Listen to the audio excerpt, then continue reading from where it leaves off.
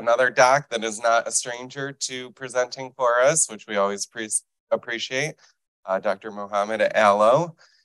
Dr. Allo grew up in Toledo, Ohio, attended St. John Jesuit High School, and then went on to complete an economics degree at the University of Toledo. He actually worked in politics, business, and networking first before he went on to medical school in Chicago at Midwestern University's Chicago College of Osteopathic Medicine. Later moved back to Toledo to practice medicine and take care of the community that he grew up in. Dr. Allo is a cardiologist with Toledo Cardiology Consultants in Toledo, Ohio, and is a certified personal trainer. He regularly speaks for our group on, I think, his true passion of fitness and weight loss. So we're glad to have him back to speak on it this morning. So thank you. All right. Is this live? Can you hear me? All right. So my name is Mohammed Allo, like Tim said. I'm a board certified cardiologist and a certified personal trainer. And today, hopefully, we're talking about weight loss, and we're going to try to make it fun and exciting because obviously the last talk was a little sad. Hopefully, none of us end up with brain tumors or require that, but if anybody does, obviously, we can go to Cleveland Clinic. So this is how you can connect with me. I'm pretty much available on anything. If you have questions, you can ask for my cell phone if you want even too.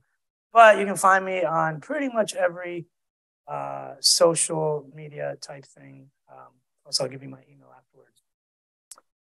So these are some of my people I've helped, Anurag, Mo, and Melissa. Anurag Tandon is from Chicago. He was a businessman. He was about 275 pounds, 5'10". He was running 6 miles a day and eating like 800, 900 calories a day. He's not losing any kind of weight whatsoever. There's something called metabolic adaptation, where your body adapts to that, and then you can't really lose a lot of weight. And we'll talk about how to get rid of that. Melissa had like 3 kids. She was up like 80 pounds, was trying like some kind of keto thing, and it just definitely was not working. So eventually we got her on something that's like super sustainable and more permanent, so you can lose weight in a way that you can keep doing forever. This is Mo Idlibi. He's a attorney from Dallas, Texas.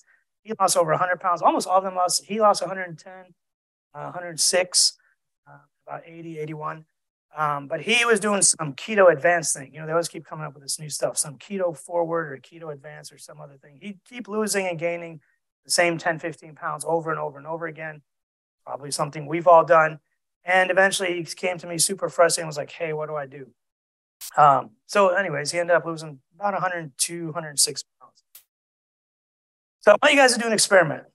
Go to a bookstore or a library, grab 5 random weight loss books. Just grab them off the shelf, buy them, sit down, and write down on a piece of paper all the things that you're allowed to eat after you read those 5 books. All right, I've done this before. You know, they're Barnes and Noble, just go over there.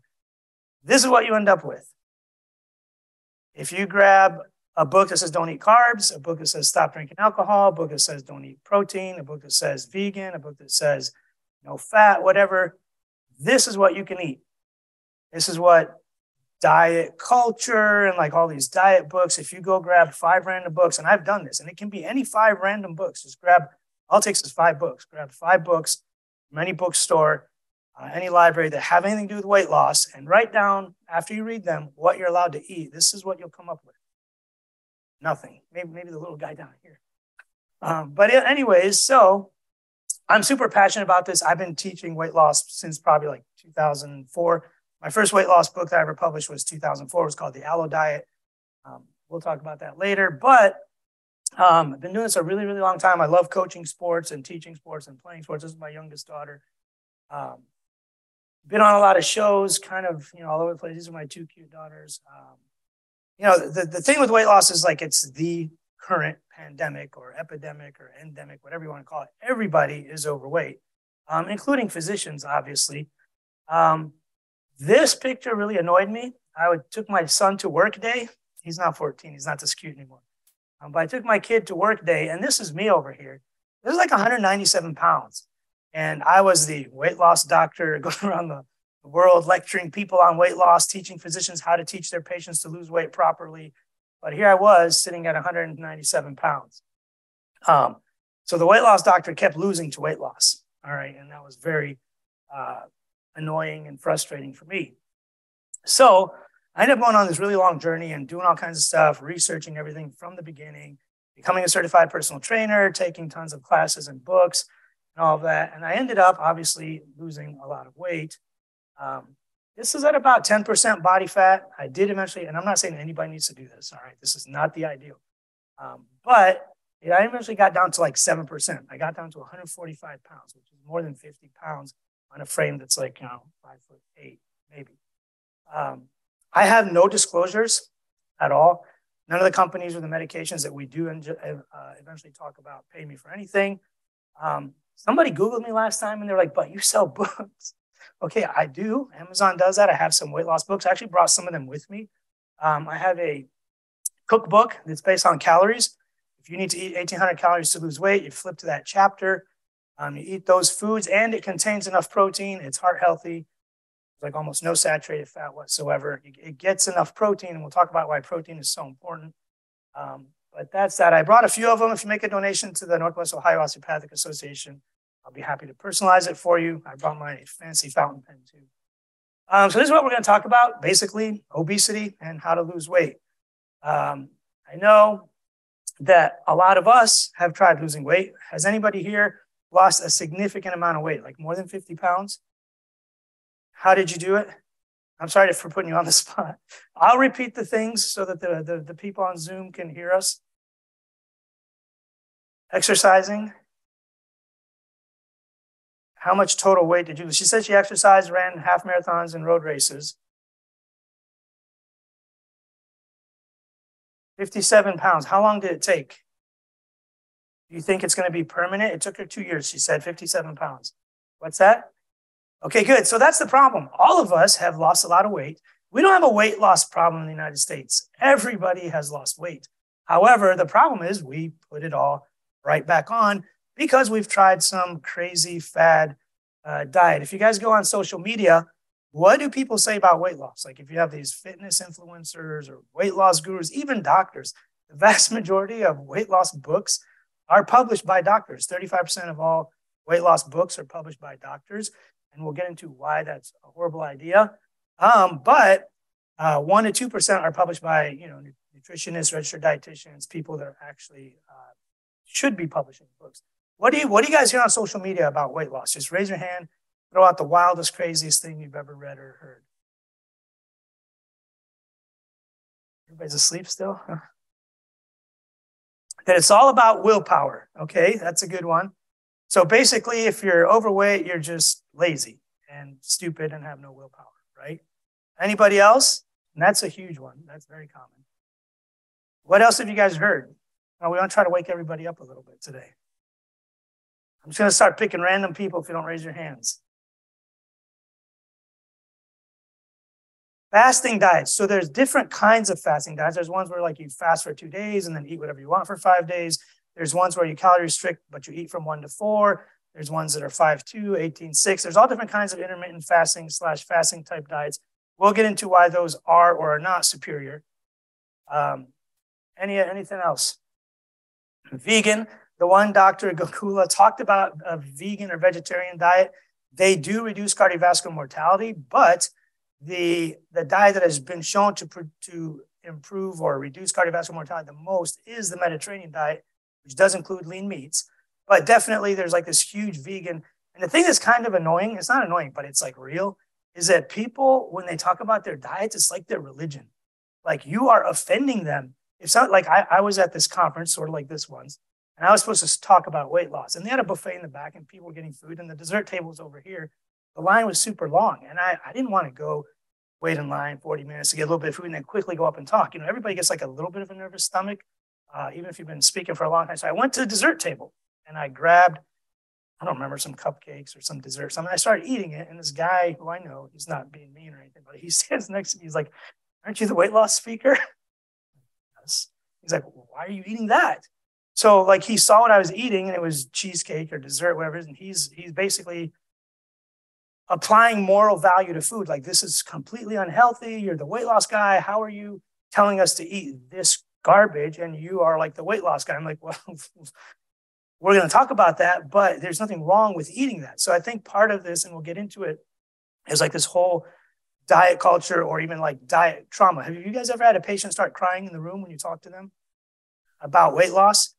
I mean, this happens to me like every day. I mean, you guys are family physicians. They shouldn't be coming to me. And I'm the only one that ever brought up weight loss to them. I mean, I've had so many patients are like, no, you're the first doctor. And they start bawling to ever tell me I need to lose weight. I mean, look at me. I'm 300 pounds. I obviously know I need to lose weight. But apparently it's an uncomfortable conversation, which it shouldn't be. There are definitely ways where you can just bring it up. Like, do you smoke? No, weight going up or down? Just make it like super objective without judgment. Just bring it up. And if you do it with everybody, every time, you'll find different ways of doing it. What else do people say about weight loss? So we're here to dispel all these myths. It's my genetics. That's a great one. If it's not their genetics, it's their kids or the pizza party, or they had 4 kids, or they're too busy at work. They fly across the country. They can't eat anything but fast food. Kids in sports.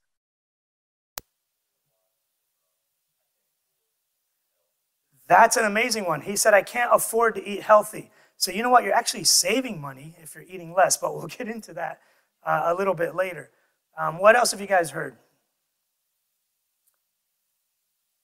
So that pretty much does round up almost everything that you eat. Another one that I hear a lot is, well, just eat 800 calories a day. Like, what?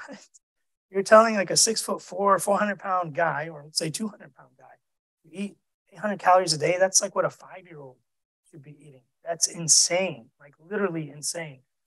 So what do you guys tell your patients about weight loss now that you've said all the crazy stuff? Or maybe it's not even crazy. Maybe you think that's how it should be. If a patient, I'm your patient, I come up to you and I say, I need to lose weight. I'm 250 pounds. How can I get to 150? What would you say to me? Wegovy. Okay, and we're getting into that. Semaglutide at a higher dose is called Wegovy. It's a weight loss medication. So you would put me on Wegovy just like that? Okay, so what would you say to me? Eat everything but in smaller portions. That definitely works. What else? I mean, obviously most of these things will work. We'll get into that too.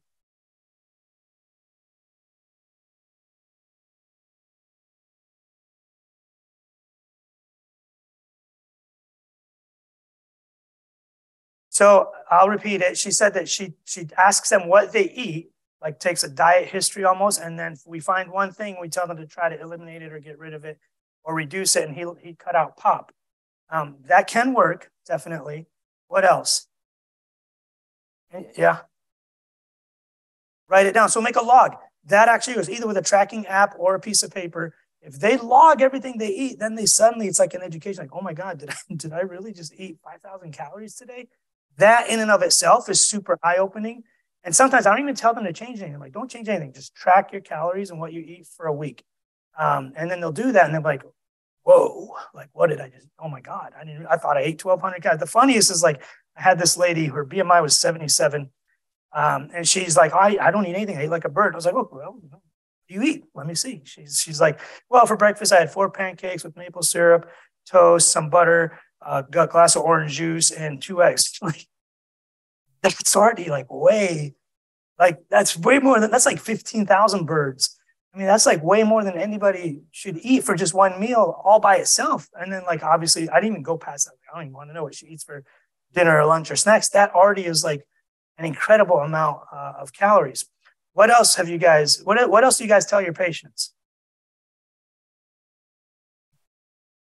Stay away from foods processed with growth hormones like meats or.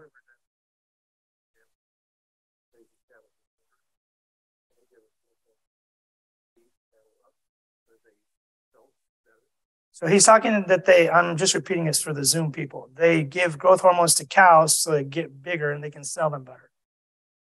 They make juicier steaks. All right. So you tell them to cut that out.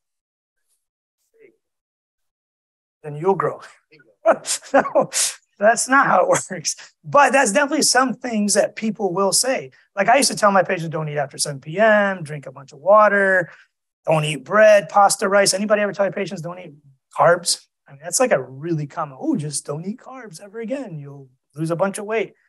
That hasn't turned out to actually be true. It can work, but The point is, doctors really don't know anything about weight loss. All right. None of us studied this in school. It was not taught in our curriculums. Unless you went out of your way. Oh, and there's another one. Unless you went out of your way to study weight loss or nutrition, we really don't know. Another one. Lots of studies have shown that there's a huge deficiency in our education on nutrition and weight loss. Like, a lot of people don't even know, like, at least when I was a resident, like, protein, fat, macronutrient, micronutrient, like, what are all these things? And the worst part about it is this is circulation. This is my cardiology journal. They're talking about how to educate cardiology fellows. Like, the next generation of cardiology fellows, what should we teach them? Stress testing, echocardiograms. The entire document, there's not a single mention of weight loss. And being larger, BMI over 30, increases cardiovascular mortality. That's why the BMI cutoff is kind of 30, because that's where mortality starts to go up.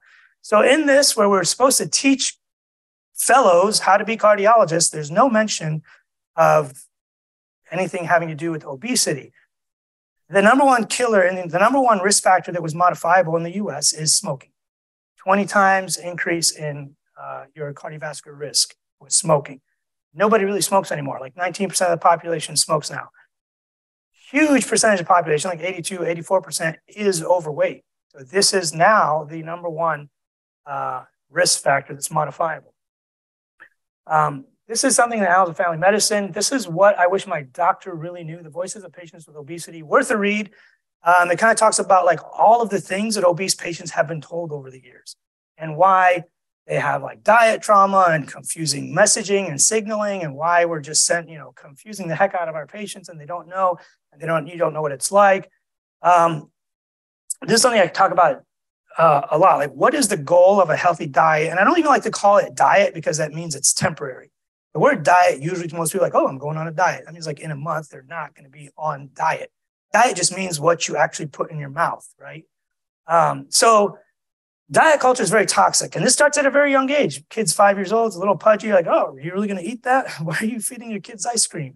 Why aren't you guys going on a walk? Why is your kid just playing video games? Like, this is like this whole toxic mentality. A lot of it has to do with now social media on Instagram. It's like, you got to look like this or you got to look like that. And it's super traumatizing to younger children.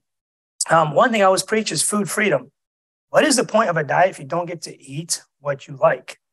I mean, all these people are like, well, you got to eat. Like, my patients, all you got to eat is kale and quinoa for the rest of your life.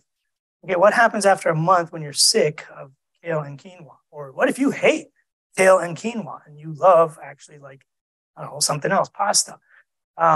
The other problem is extreme dieting. Everybody wants to go on some extreme diet. A friend of mine's like Dr. Allo, he comes up to me, we were playing basketball, and he comes up after, he's like, hey, I need to lose. He's like, oh, this is what he says. He goes, I'm getting married next week. I'm like, oh, cool. And I'm thinking in the back of my mind, he's going to invite me to his wedding. I'm like, oh, sweet. Next week he's getting married. Pretty cool. He's like, I need to lose 30 pounds. I'm like, what? You want to lose 30 pounds in a week? I was like, well, I know how we can do that. I was like, come over to my house. We'll put you to sleep. We'll cut off your leg. That's about 30 pounds. There's really no way to lose 30 pounds overnight. And you really shouldn't, because we'll get into the studies. First of all, you lose a lot of lean body mass. You lose muscle. Second of all, you put it right back on. A lot of people are losing the same 30 pounds over and over again for 30 years. You don't want to be doing that. Next thing I always talk about is building a good relationship with food. You need to view food as a tool. All of the food you eat breaks down into some form of a monosaccharide or a disaccharide or a protein or fat or some little tiny molecules, regardless of what it looks like when you put it on your plate. The cheesecake and the pizza and the kale and quinoa, all this stuff eventually breaks down into little tiny molecules, whether it's amino acids or monosaccharides or disaccharides. Did this stop working? Oh, no. All of that breaks down into basically the same stuff. So it doesn't matter if you're looking at like, I need a little bit more carbs and fat today, a donut is a really good option, right? Stop being afraid of actual unhealthy food. I don't like to label food as either good or bad or healthy or unhealthy. You have to label foods as what they are. And we'll get into this a little bit more and why the science and data supports that. We're going to go through a lot of studies, so don't freak out if you think I'm crazy. But food is not good or bad. And this is the problem that we teach kids. Like ice cream is so horrific. Like it's the worst thing ever. And it causes a lot of diet trauma because like if you're going to go to a birthday party, you're afraid of food. Like, oh my God, there's a birthday party. It's just going to be pizza and ice cream and pop. Like, what am I going to do? This is horrible. I'm not going to go. Oh, I'm not going to take my kids. And like, you just start going like you're always at war with food and your diet, and you don't know what to deal and how to deal with these situations. That's why food freedom is super important. The more restrictive and rigid your diet is, I had a patient one time, he comes in, he's like, Dr. Al, I'm starting this new diet. I'm like, what's it called? He's like, I don't know, but here, he gives me this paper. It's like, wake up in the morning at 6 a.m., take a tablespoon of apple cider vinegar, go back to sleep, wait 2 hours, drink lemon and mint in a slushie, then have like a bowl of Cheerios, and then do this, and then don't eat after 7, but then eat this, and then you can't eat that with that, and then you can't eat tomatoes because they're inflammatory, and you can't do this. It's a rule. It's like 40 rules. I'm like, John, can you actually do this? I mean, it may work. It's not necessary, but if some people need like some rigid and structure in their life, that may work. There are way easier options, but the more rules and the more rigid the diets are, first of all, it causes eating disorders, and I'll show you that study. But second of all, it's not necessary. You do not need to follow 1,000 rules just to like lose weight. You don't need to do that at all. The last part that is really horrible is people, I'm sure you've had people do this. How many of you are like, you know what? I ate too much last night. Tomorrow morning, I'm just going to starve myself. You're using food as a punishment. Or like, I ate a whole pizza yesterday. I'm going to go to the gym and do legs. I'm just going to destroy my legs.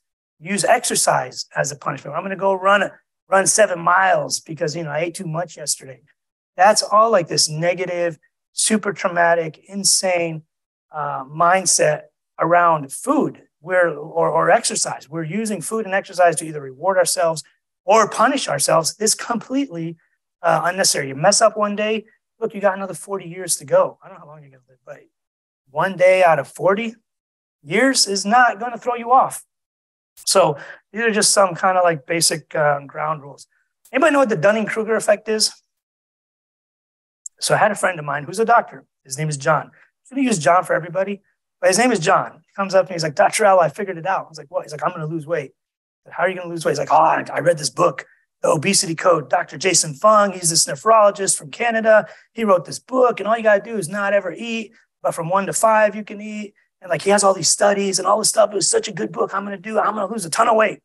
His confidence was up here. He read one book or watched a Netflix documentary, whatever it is, read one single study. We all have those doctors like, I read this one study. It shows that you can actually eat saturated fat and you'll never die. Like, okay, one study out of 10,000, real good. But his confidence is way up here. Thinks he's got it all figured out and it's going to be like amazing. He's going to lose a ton of weight by doing this one thing. And he's like an expert now in Dr. Jason Fung's Obesity Code, right? Start reading a little more. You start learning a little more and you realize that you actually don't know that much. Like I always tell people, you need to look at the totality of evidence. Yes, you can find one study that shows you that sitting on a chair for 2 hours a day is worse than smoking 15 cigarettes. Some idiot did publish a study like that. That does not mean that the totality of evidence says you should not sit in chairs, but you should smoke 15 cigarettes a day. Like whatever conclusion, you can cherry pick data and support any study. If you go buy those 5 books from Barnes and Nobles, and one of them is about intermittent fasting, one of them is about keto, one of them is about whatever, they all have studies that show it worked. Atkins back in 1999 or whatever it was, there are studies that show your cholesterol goes down if you eat an Atkins-style diet. We now know that it's actually from the weight loss alone. Regardless of what you eat, if you lose weight, your cholesterol is going to improve. Doesn't matter if it's keto, if it's intermittent fasting, if it's jelly donuts, Twinkies, whatever, which we'll get into the Twinkie diet. But all of that causes weight loss. If it does cause weight loss, your numbers, including inflammation, all go down. So that's why I always tell people, like, look, it's not just like one thing. You need to be like a lifelong learner. I always tell my students and residents, we are lifelong teachers and lifelong students. You're always teaching your staff, even if you don't have students, you're teaching your staff, you're teaching other doctors, the notes you send back to the primary doctors, or in your case to me, you're always like saying something useful, like, don't start lisinopril because maybe this, kidney reasons, whatever. That's why. So, just make sure, like, if you're coming up with a conclusion or solution that it is like based on the totality of evidence and not just a handful of studies. So if you don't lose the weight correctly, you're going to be losing the same 30 pounds for 30 years. How many people have seen those patients or have done it themselves? I know I did for a long time. Lots of people raise their hands. I mean, you don't have to raise your hands. I'm sorry, it's kind of embarrassing. But a lot of us, and including most of our patients, will be losing. I had this guy do something called the skinny switch. I was like, what's the skinny switch? He's like, well, it's this diet. And he explains to me he lost 15 pounds, but next time he came back, he was up 30. I mean, like you have to pick something that's sustainable, that's simple, that's very doable. So what is the secret to weight loss? That's exactly right. And that's the point I was trying to make. There isn't one, is what she said. All my patients want the secret to weight loss. They want that magic pill. They come up to me like, Dr. Allo, I saw this thing called Go Low diet. You buy these pills and you go low, whatever that part means. It's these pills called Release, and you just take them and you lose a bunch of weight. So I looked up Release, and it has literally nothing in it that would ever cause weight loss. Did I knock this off? Nothing in there actually causes weight loss. We'll get in. I keep telling my patients, like, look, if it actually worked, it would be the next billion-dollar drug. Just like most of these like things that, you know, eventually like viper venom. You guys know what medication comes from viper venom? Huh? Lisinopril, ACE inhibitors. You know what sweet clover? It's Coumadin. Oil of wintergreen, or like the bark of a willow tree. Aspirin, red yeast rice, lovastatin. I mean, all these things, if they actually worked, Vasipa is EPA, the half of fish oil that actually works. All of these things, if they actually worked, and multiple studies show that it works, comes like the next billion-dollar drug, because now we can control it. Supplements are not controlled. They did a study where they went to, it was about 10 years ago. They went to like Vitamin Shop, Walgreens, Walmart, Rite Aid, all these places, picked random supplements and vitamins and tested them. 95% of them did not contain what the bottle said it contained. There's literally no oversight. It's a food. It's not an actual medication. They do not contain what they say they contain unless they are third-party tested. So I will throw that in there. So we actually want to lose fat, not weight, right? If you go on a severe extreme diet, you will lose muscle. We don't want to lose muscle. That's super easy to lose muscle. And you lose a lot of weight a lot faster. We want to only lose fat, and we'll get into how to do that. These are me and my kids. They're a little bit younger here. You start them off on good behaviors or, you know, good habits when they're younger. Hopefully that'll like carry through and they can, you know, stick with that. So the scope of obesity is huge. And I mean that. It's a pun, and I literally mean it. It is huge. 84% of people are overweight. 26% of adults are obese. Children are overweight now, and it just keeps getting worse. I'm not going to bore you with the details. Back this way. Oops, wrong slide. But anyways, what percentage of doctors are overweight? How much? Same as the regular? Close. Anybody have another guess? So here we said 84% of adults obese, 26%. According to a 2007 study, this is like a long time ago. It's probably worse now, but 40% of doctors and 23% were obese, 40% overweight, 20 some odd percent obese. It's probably much worse now. This is the only thing I could find is so long ago. It's been like more than 10 years now. It's probably worse. You guys have seen these. Obesity just keeps going up. I'm not going to bore you with these. The super obese or like extreme obese rates have stayed about the same, but just obesity in general has gone up. Overweight has stayed also stable. Youth are getting more overweight as well as adults. Gym memberships have gone up. You know, even despite gym memberships going up and most people having a gym membership, obesity rates are still going up. This is more about gym memberships. At any given time, 44% of women and 29% of men are dieting. The cost of obesity, I'm not going to bore you with these, but it's just ridiculously insane. And this is really old data. This is from 2001 or 12. You know, a lot of it is older, but it's huge. The complications of the obesity are everything. It literally improves worse. It actually worsens every medical condition known to humanity, including multiple cancers. So obesity is not just like, oh, it's a metabolic disease. No, it's also cancer. It's like, you know, the guy that was talking earlier about the brain cancer. A lot of this stuff happens from obesity. There are complications that no one ever talks about, like the 2-day stress test. I can't do a stress test on somebody over 250 pounds unless it's 2 days. That requires more resources, not fitting in a CT scanner, you know, not fitting in an airplane, not being able to dose medications properly, can't be intubated properly, can't use certain masks, whatever it is, BiPAP, you know, doesn't fit right or whatever. All of these are complications of obesity that we don't think of as complications. So these are the actual studies. Like everyone says, well, 95% of diets fail. Well, and then people argue, well, that's not true. That was an old study or it wasn't anything. Well, here are the studies that show these.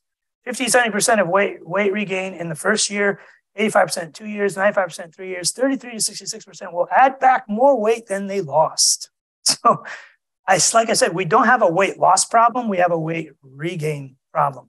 But we do want to end up part of the 5% of people that lose the weight and do not put it back on.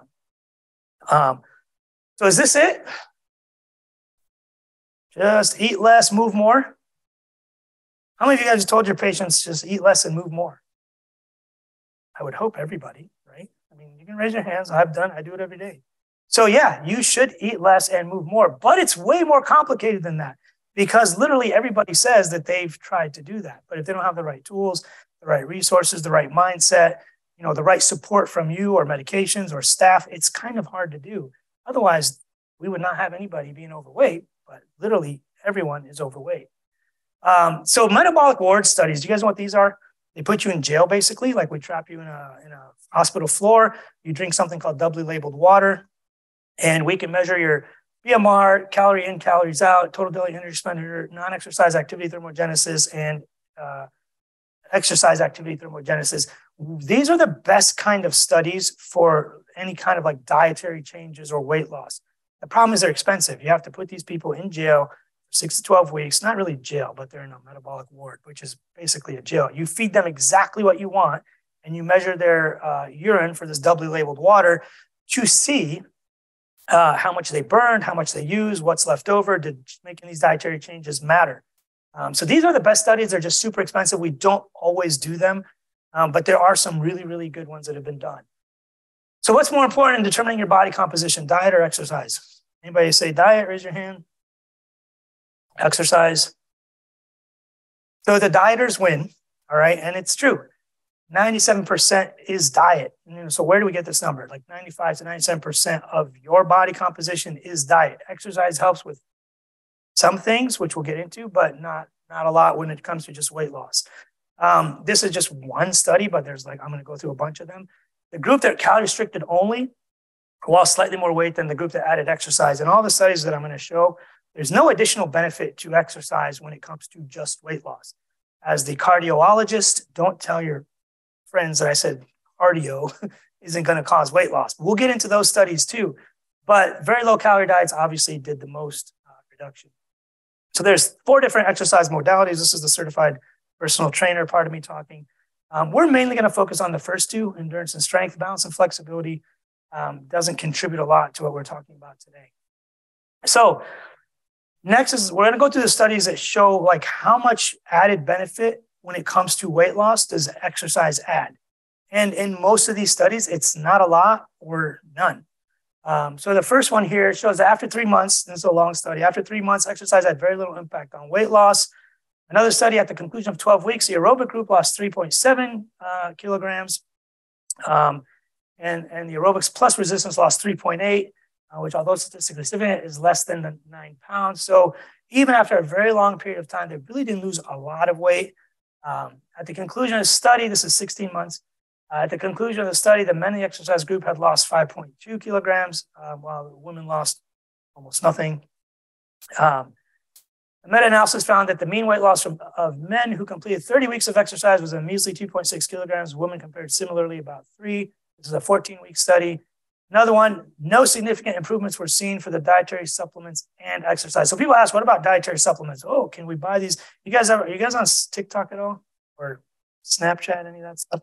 So on TikTok, they had these TikTok snaps. You just pop this thing, put it in your water and drink it, and you lose 40 pounds. It's a multi-level marketing scheme. And all of these people that are selling this are actually morbidly obese.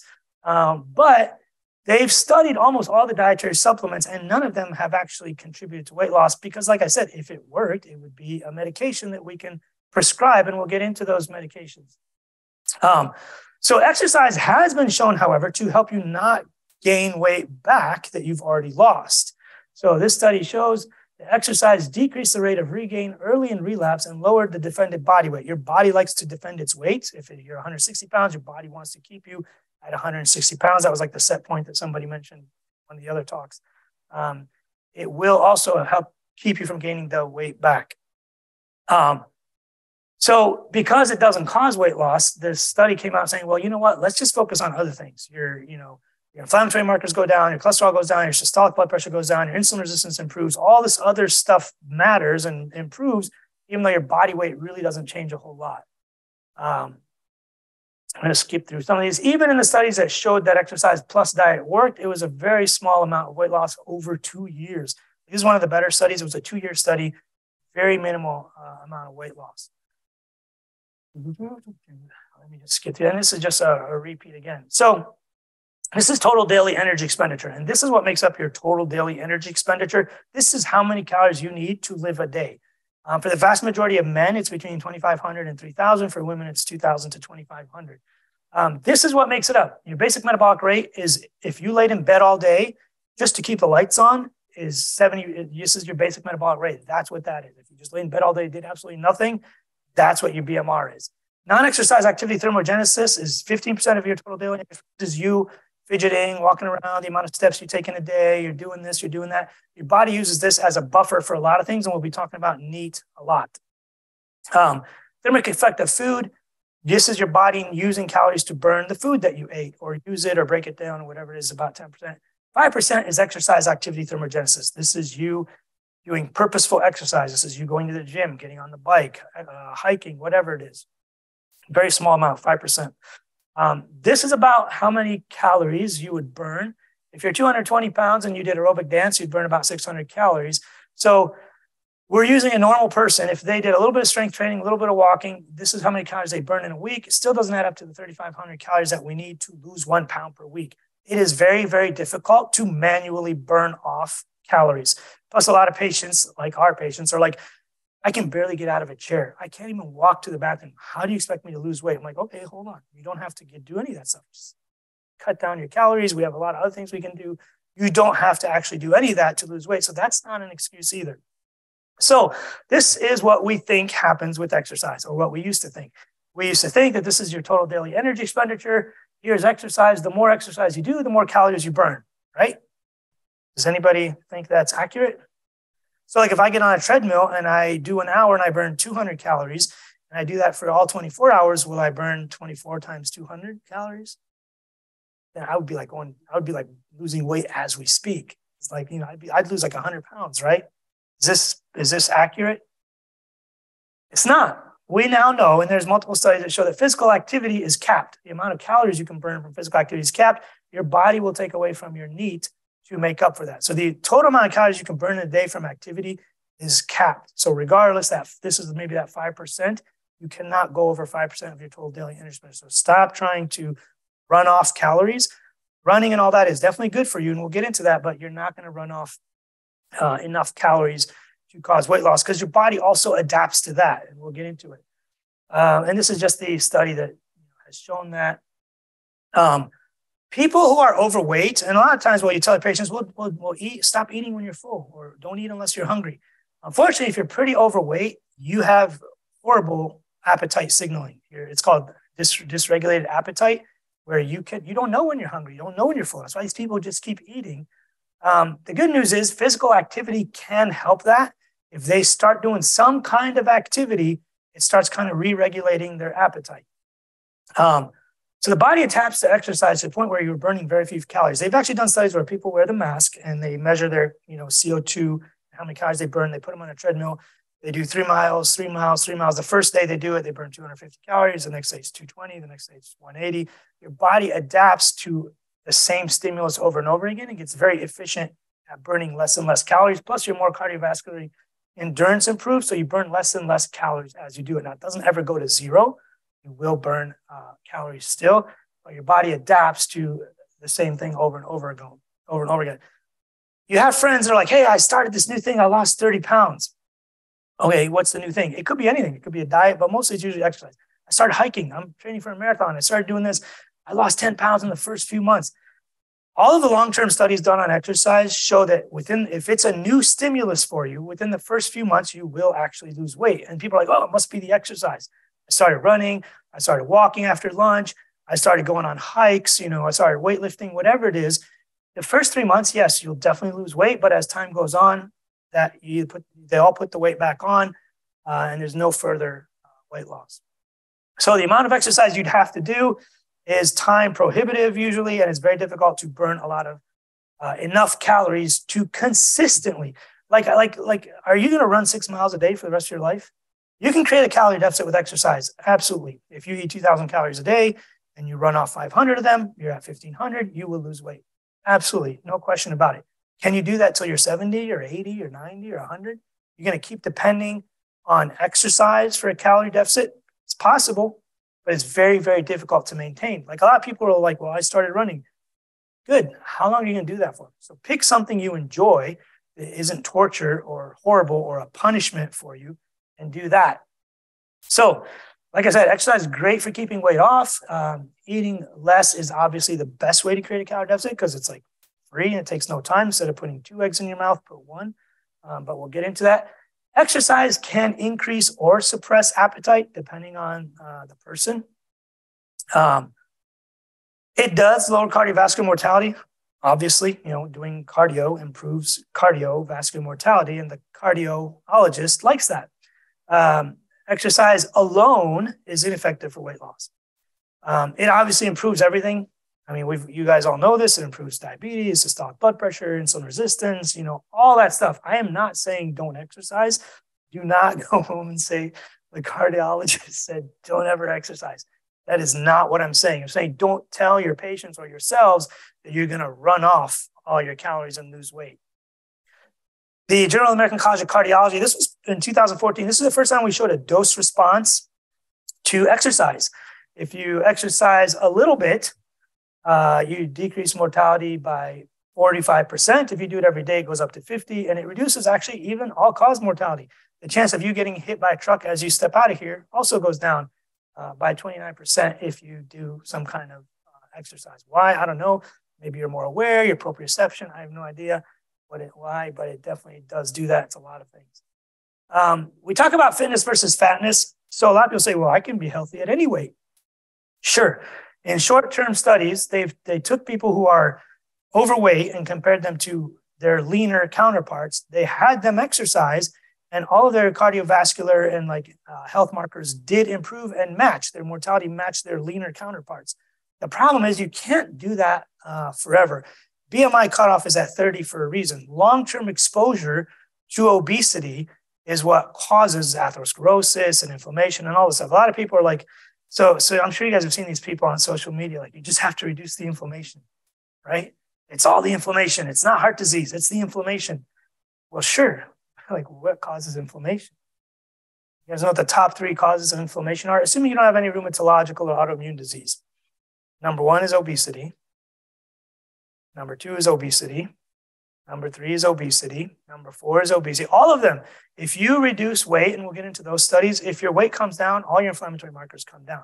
Some people are like, well, you got to reduce inflammation. You got to check CRP and you got to do, okay, how do you reduce inflammation? Well, just take some turmeric. If that was true, we would be putting everybody on turmeric, but it's not. You have to reduce your weight. So we'll skip this one because it's basically the same thing. So cardio versus weights, we'll get into that. The resistance training, the difference, the basic difference, if you want the summary, is resistance training, like lifting weights, adds muscle. Muscle increases your BMR. If the more lean body mass you have, the more mass, even if it's just fat, your BMR is higher. Like if you're 400 pounds, your BMR is up here compared to a 150-pound person. But if you're a 150-pound person that's more muscular rather than a 150-pound person that has more fat, your BMR is higher. So the one way to raise your BMR is to actually lift weights. The cardio helps with the cardio stuff. Pretty much the same thing. It does also improve bone mineral density when you lift weights, and you won't lose as much lean body mass. You actually put on lean body mass.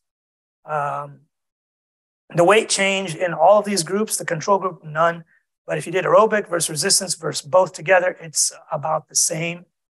So definitely try to do both. We'll skip this, not that important. This is probably more for cardiologists. So here's the problem. Too much cardio can increase cardiovascular mortality.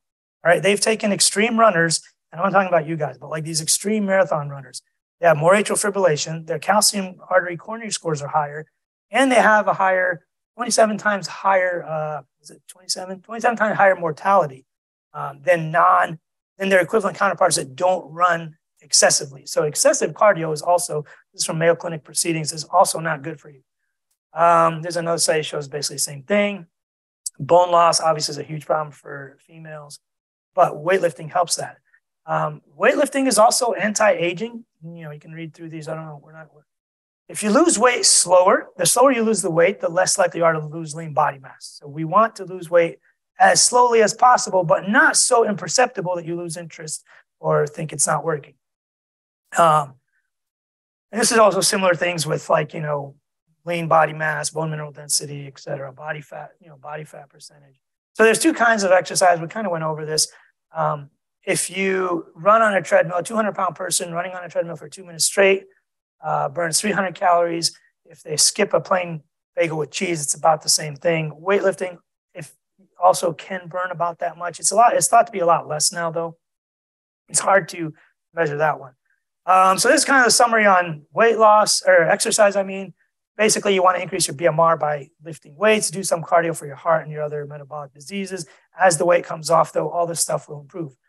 The nice thing about weight training is it also improves like quality of life. Imagine if your patients came and get out of their chair. How many of you have elderly patients can't even get out of the chair? Tell them, well, try to get out of the chair, just get out once, then twice, then three times. It's kind of like doing a squat almost.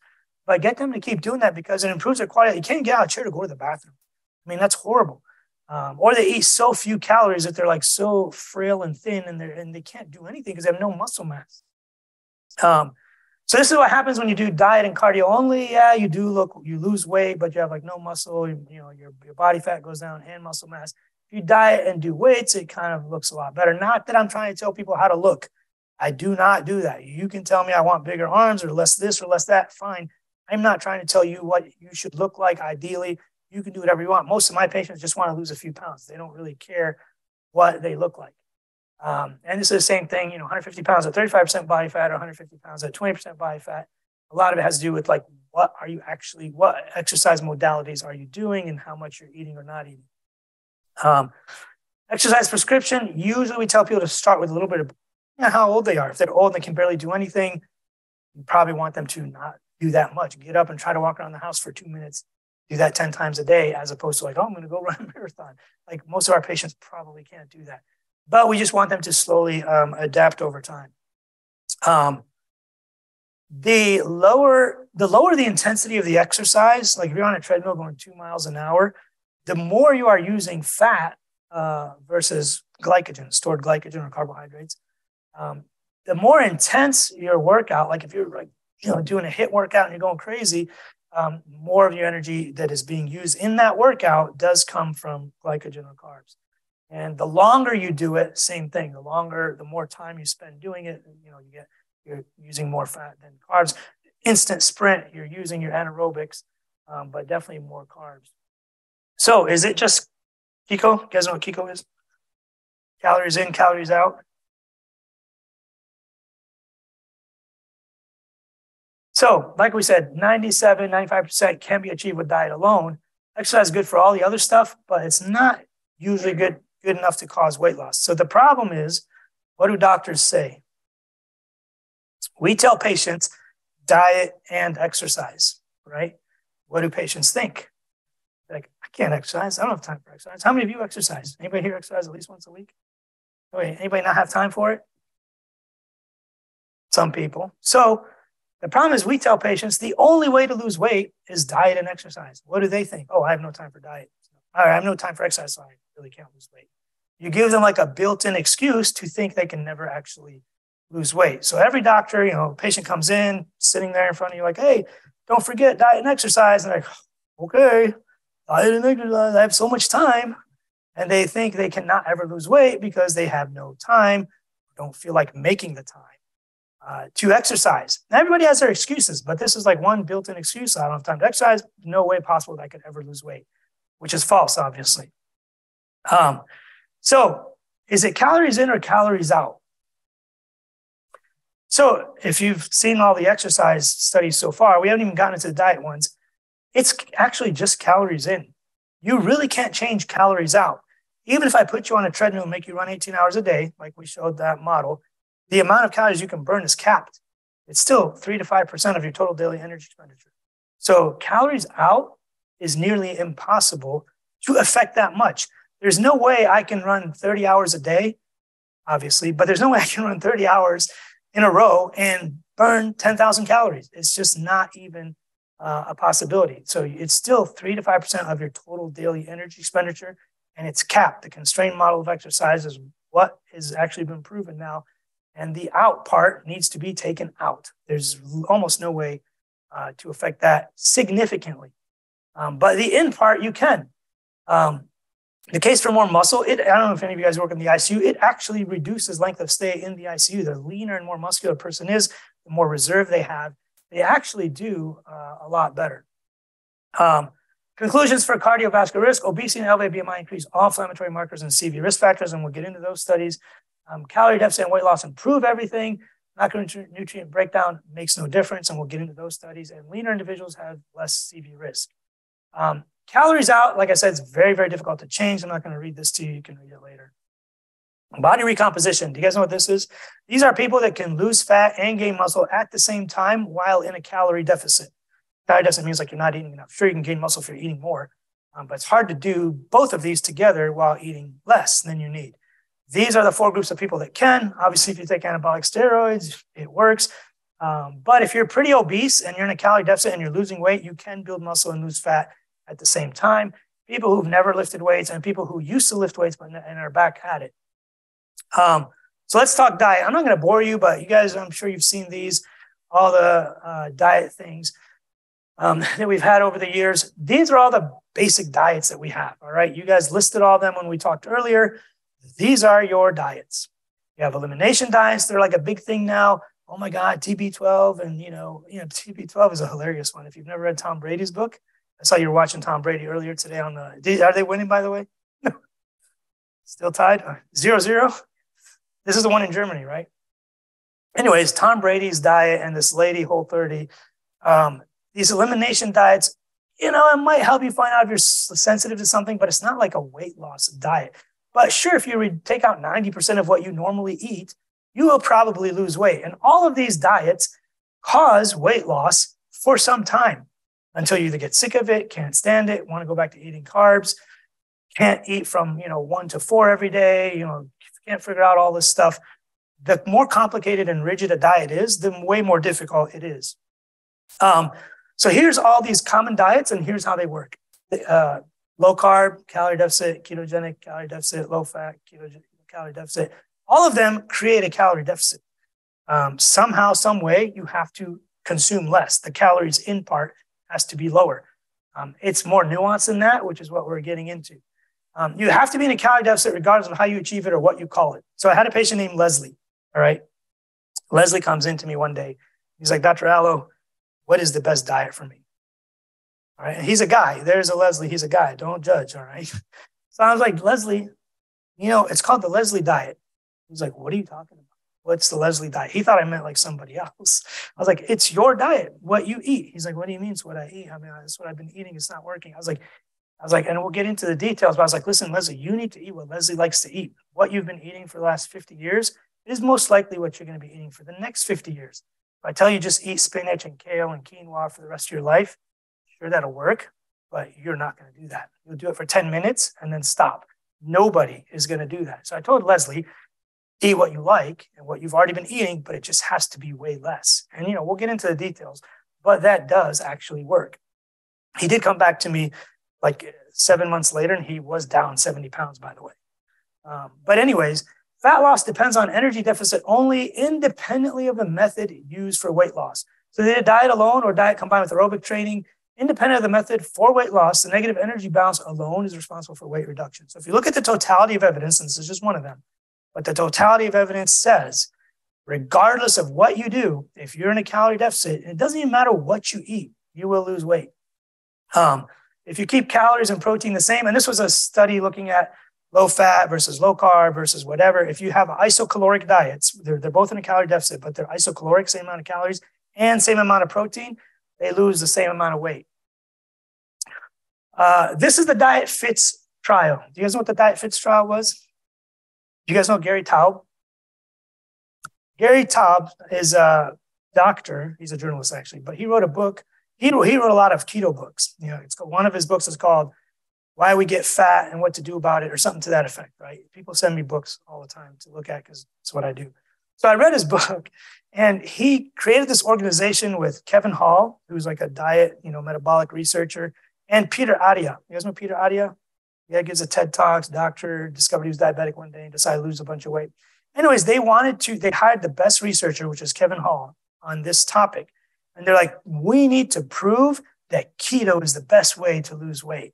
All right. There's no other way to lose weight. Keto is the best. And Gary Taub's entire career and his $10 million industry is all built on keto. So he funded this study. They paid Kevin Hall to do this. And they did a super, super low carb diet, like super strict keto, like less than 20 grams. And then compared it to like a low fat diet. And they found there's no significant difference. If you're in the same amount of a calorie deficit, there's no difference. Doesn't matter what you ate or how much of it, but they were trying to prove that this is the way, and it didn't work. They have since dissolved that institute. It was called the Neuro Something Institute. Peter Attia got out of it because these guys are clowns. And then Kevin Hall's like, this is what the study showed. You paid me to come up with a very rigid, super amazing study. And they did. And it showed not what he wanted it to show. Do you guys know who this is? Mark Howell? Dr. Mark Howell. Obviously, if you're reading this, he's the head of nutrition at Kansas State University. Right? That's who he is. Anybody know what this is? It's Twinkie. So what does Mark Howell have to do with Twinkies? Huh? It's his breakfast. It actually was his breakfast, lunch, and dinner for 10 weeks. All right. Anybody want to guess what happened? He lost weight. He was eating 2,600 calories a day. He ate 1,800 calories a day. He did make sure he got 100 grams of protein a day because he didn't want to lose muscle. So he did drink a 100-gram protein shake a day. But he ate Twinkies, Oreos, Doritos, Little Debbie snack cakes, basically all garbage, unhealthy trash. And he lost 28 pounds. It's actually 28 in 10 weeks. A 20% reduction in LDL, HDL up 20%, triglycerides down 39%. All inflammatory markers improved. The weight loss alone fixed most of his metabolic problems. And this is not the N of one. Okay, this is just one guy. No, there are like thousands of studies that have shown this now. I'll show you that. But it's a funny story. He was sitting at lunch with his colleagues, kind of like we're sitting here now. And he was eating a Twinkie. And they're like, Mark, what are you doing? You told us you're going on a diet. He's like, I am. They're like, well, why are you eating a Twinkie? He's like, what's wrong with eating a Twinkie? They're like, how are you going to lose weight eating a Twinkie? It's like the guy who's criticizing me for eating cheesecake. How are you going to lose weight eating a Twinkie? He's like, watch. I will eat only Twinkies and I'm going to lose weight. And he's like, you can follow me around if you want to. So they did have an intern follow him around, actually. And he literally ate only Twinkies. And he lost 28 pounds in 10 weeks. And everything got better. So the weight loss alone does that. And there's tons of studies that show this. Reduced calorie diets result in clinically meaningful weight loss regardless of which macronutrients they emphasize. So they looked at a diet that emphasizes protein, fat, or carbs. And they've done tons of these diets where it's like 90% this and 2% that and 90% fat, 90% carbs, 90% protein. They kept doing all these different diets. They found it really doesn't matter. As long as they are isocaloric and it is a calorie deficit, you will lose weight. Another one, the specific composition of macronutrients, fat, protein, carbs in diets is not important for cardiovascular risk reduction as long as the diet is effective in causing weight loss. All of your cardiovascular markers improve as long as the diet has caused weight loss. Another one, and this was in rats, but when energy intake was matched, the very low carb, high fat diet provided no advantage in weight loss or improving those components of the metabolic syndrome induced by dietary obesity and may delay loss of hepatic and visceral fats compared with the high carb, low fat diet. Obviously, we don't care that much about rat studies. But the funniest is when these people online, they're like, well, there was this rat study from 1965 that showed that, eating seed oils is dangerous for you and it kills you. I'm like, well, guess what? That was 70 years ago. And we have human studies now, that actually showed none of that. But we'll get into those too. So this study does not support the contention that a low fat, low glycemic index diet is more beneficial than a high glycemic index diet. If you match the total amount of calories, it doesn't matter if you're eating Pop-Tarts or broccoli as your carbs. If the calories match, it doesn't matter if it's high glycemic index or low glycemic index. I left a slide in here. I'm sure you guys are all doctors. You all know what glycemic index is. The more processed something is, the higher the glycemic index. You eat a tablespoon of sugar, your blood sugar goes up by X number. That's a glycemic index of 100. You eat like a piece of asparagus and it barely moves. So that's all that is. This study, no evidence to support the effect of a reduced GI diet on satiety, energy intake, or body weight in overweight, obese women. Claims that GI of the diet per se may have specific effects on body weight may therefore be misleading. Another one, no significant difference in weight loss or insulin resistance. Low-fat keto caused several adverse metabolic and emotional effects. A lot of people drop out of keto studies because of the emotional, mind trauma, diet trauma, whatever you want to call it. And we'll talk about diet breaks later, but this definitely didn't show anything. Do the commercial programs work or just cost a lot of money? These are like your Nutrisystem, Jenny Craig's, where they send you food. They can work, but the only one that actually has shown in studies to work is Weight Watchers. But they can help. Some people just need a structured program. The problem is you're not teaching them how to eat what they like to eat. So, once the food runs out or the $100 a month, or actually it's $100 a week. Once the $100 a week food stops coming in, then what do? You just gain the weight back? Do dietary supplements and alternative medicine work? So, these are like, you guys know who Mark Hyman is? Cleveland Clinic, actually. The guy who was here earlier. Mark Hyman, Cleveland Clinic, functional medicine guy. These guys are insane sometimes, like what they put out there. He puts out these videos and he's on YouTube and LinkedIn, and I don't know where you guys are on, but he's on social media putting out all this functional medicine stuff that's like, oh my God, if you eat like high fructose corn syrup and you do this and all that, it's like a neurotoxin and all this. And then you actually look at the studies and that's not actually true. And we'll get into some of those too, but they've studied a lot of these things and they have found that they didn't really help. And like I said, if there's a supplement that works, we actually turn it into a medication to hopefully get rid of obesity. That's what we're trying to do. What is the healthiest diet? The diet that has been shown to reduce cardiovascular mortality and a lot of cancers, up to like 12 different cancers, has been the Mediterranean diet. Yes, vegan diets or more vegetable, plant-based, whatever the guy was calling it the other day, plant-based diets do reduce cardiovascular mortality too. Every time somebody has switched from a meat-type diet to a more plant-based diet, you will reduce cardiovascular mortality. But the one that has been proven overall to do it the most, without question, multiple studies, and I have 3 of them, is the Mediterranean diets. I'm sure you guys know what that is, like lean meats. They're not like eliminating meat, but lots of fruits and vegetables and the antioxidants that go with that, and beans, legumes, nuts, all that kind of stuff. Same thing here, also significant reduction in new cancers and overall mortality. Same thing, Mediterranean diet. And another one, results showed no significant weight loss. Oh, this is different. This is a random trial comparing low-fat and low-carb diets matched for energy and protein. Again, no difference in weight loss, lipids, serum insulin, or glucose differences. It doesn't matter what you're eating as long as weight is coming off. So cardiovascular risk, regardless of what macronutrient breakdown you use, if you are losing weight, all of your cardiovascular risk factors improve. So again, it's the weight loss alone. So a lot of people are like, well, they did a study on keto and it showed that your inflammatory and cardiovascular markers improved. Sure, if you lost weight, now do a study on keto where they don't lose weight, nothing improves. Same thing for intermittent fasting, same thing for paleo, whatever. Is there such a thing as an anti-inflammatory diet? Read Tom Brady's book. It's literally insane what he considers inflammatory. Tom Brady's diet is an inflammatory elimination diet. It turns out it's all bogus. There's no research that shows that anything you eat reduces inflammatory markers by itself. And people complain, well, I have leaky gut and the gut microbiome and all that. The gut microbiome is still emerging, but there's no evidence that like tampering with it or anything is going to cause more or less weight loss. The amount of calories you can extract, like if I eat an orange and he eats an orange, I may extract all 70 calories out of it. He may extract only 68 because his gut microbiome and intestinal flora is a little different than mine, but it's not like a whopping amount that's like significant. So this is also an inflammation diet. I'm not going to go through all these. There's a bunch of them. They actually have a whole list of them too, but you can read more about it. But there are no diets that are reducing inflammation unless you lose weight. If you lose weight, your inflammation goes down.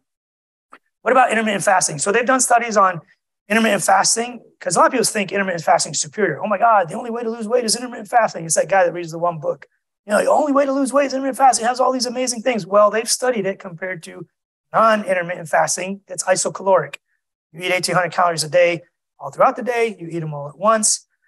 Any difference? No, they are not superior. They don't cause any superior weight loss. You lose the same amount of weight if they are matched. Same thing again, intermittent fasting again. And there's tons more studies. This stands for continuous eating restriction versus intermittent eating restriction, energy restriction. The problem is that diets cause eating disorders, especially very restrictive and rigid ones, low carbs, ketogenic, intermittent fasting. The more restrictive and the more rules you have in your diet, the more eating disorders or disordered eating patterns you begin to display. They've done studies where they do these surveys and ask people questions. There's disordered eating, the more crazy and strict your diet is. So I don't know, there's a lot of this stuff about seed oils. People are like, oh my God, you're eating seed oils, canola oil. And they're like obsessed with canola oil. Like, anybody who eats this. And you got these guys going through the supermarket on these, videos like, look at this stuff. It's all garbage. This is going to kill you. How about science? 31.9 years of follow-up, Circulation, my magazine, my journal, Cardiology, 32 years of follow-up, basically. All right, people who use seed oil, especially canola, actually improve their cardiovascular mortality. And there are literally hundreds of other studies on this exact question. The good thing is we have science now, and we can test these exact questions. Like, you don't need to listen to some crazy guy in a grocery store holding up a thing of canola oil and saying, you're going to die if you drink this. This is supposed to be motor oil for cars. Literally, that's what they say. But luckily, we have science that can actually test these things now, and we have answers. So no, seed oils do not cause inflammation or any craziness. They actually reduce cardiovascular mortality. So what about red meat? This is my department. People are like, well, and it's funny, like all these people that love red meat are like trying to find a study that says red meat is good for you. There's no study ever published that shows that red meat does not raise your cholesterol, all right? You can still eat red meat, and I'll tell you why. But there's no study that ever been done on red meat that shows that it lowers your cholesterol. It always raises it, but that's not the problem. So people are like, well, LDL only correlates with cardiovascular disease. How many guys hear these people? They're like, you can, who told you that LDL causes heart disease? Like we have like over 100 years of research. And so these people wanted to answer that exact question. They're like, all these people say it correlates, the higher LDL, it correlates with heart disease. So I tell them, like, if you are driving a Porsche going 150 miles an hour at night in the dark by yourself, somewhat drunk, that doesn't cause death, but it highly correlates with death. Is that something you want to be doing every day? Probably not. So these people wanted to answer that exact question. And it turned out that yes, LDL causes heart disease, atherosclerosis.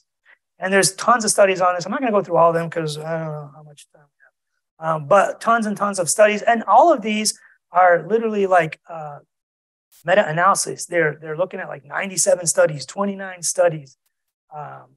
All of these are studies showing long-term exposure to high LDL or cholesterol is what causes atherosclerosis. And we should actually be treating it from a younger age. My youngest patient is 15 years old. It's a funny story. The mom brings in the 19-year-old. He's like, hey, they told us she has high cholesterol. He's like, how high is high? It's like 600. Oh, yes, you definitely have high cholesterol. You have familial hypercholesterolemia. And I go through this whole thing with them, and she's on Crestor, and, it got better. I was like, hey, by the way, and you guys should do this. Do you have any other kids? It's autosomal dominant. She's like, yeah, I have a 15-year-old. I'm like, you need to bring her in. She's like, what? I was like, well, at least get her cholesterol checked. You don't have to bring her in, but check it. 2 weeks later, she was in. She's back with the 15-year-old whose cholesterol was even higher. It was like 700. So please, if you have patients with a genetic disorder, ask the parents or maybe the patient himself, do you have siblings or do you have a brother or a sister or your own kids? It's autosomal dominant. It's not a joke. 75% of your kids will have it. So she brought in the other daughter a week later. So they have found that if you are overweight, red meat definitely skyrockets all your stuff, right? No question. But if you correct for BMI, people who are leaner and have lower BMIs, they can get away with a little bit more red meat.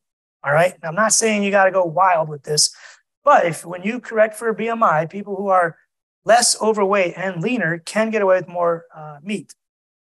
Another study was done where they looked at inflammatory markers because, you can't really look at cardiovascular mortality over a 40-year period. It's kind of hard to do. But they looked at inflammatory markers. And when they corrected for differences in BMI, the association between red meat and inflammatory markers were no longer significant. But the association between BMI and inflammation were. So I said the number 20, the top 20 ways to reduce inflammation is to lose weight. So if you are not as overweight and your BMI is more normal, the amount of inflammation or the effect of red meat and saturated fat on you is lessened. It's attenuated. It's not like gone. It's just less. And they did a similar thing with almost 500,000 people in the UK where they came up with a similar conclusion. Long-term weight maintenance and cardiovascular risk factors are not different following weight loss on carbohydrate-restricted diets, either in monosaturated fat or protein in hyperinsulinic men. So another study basically showed that the risk factors, regardless of what kind of fat or how much fat versus high protein you're eating, is not a problem. Seems like when you eat that much protein, you're going to get heart disease. So this is the Finland study. Anybody know what this is? So North Karelia, Finland, 1972, they had the highest cardiovascular mortality in the world. 700 people for every 100,000 would die of cardiovascular disease. These were rural area. It's about 300,000 people.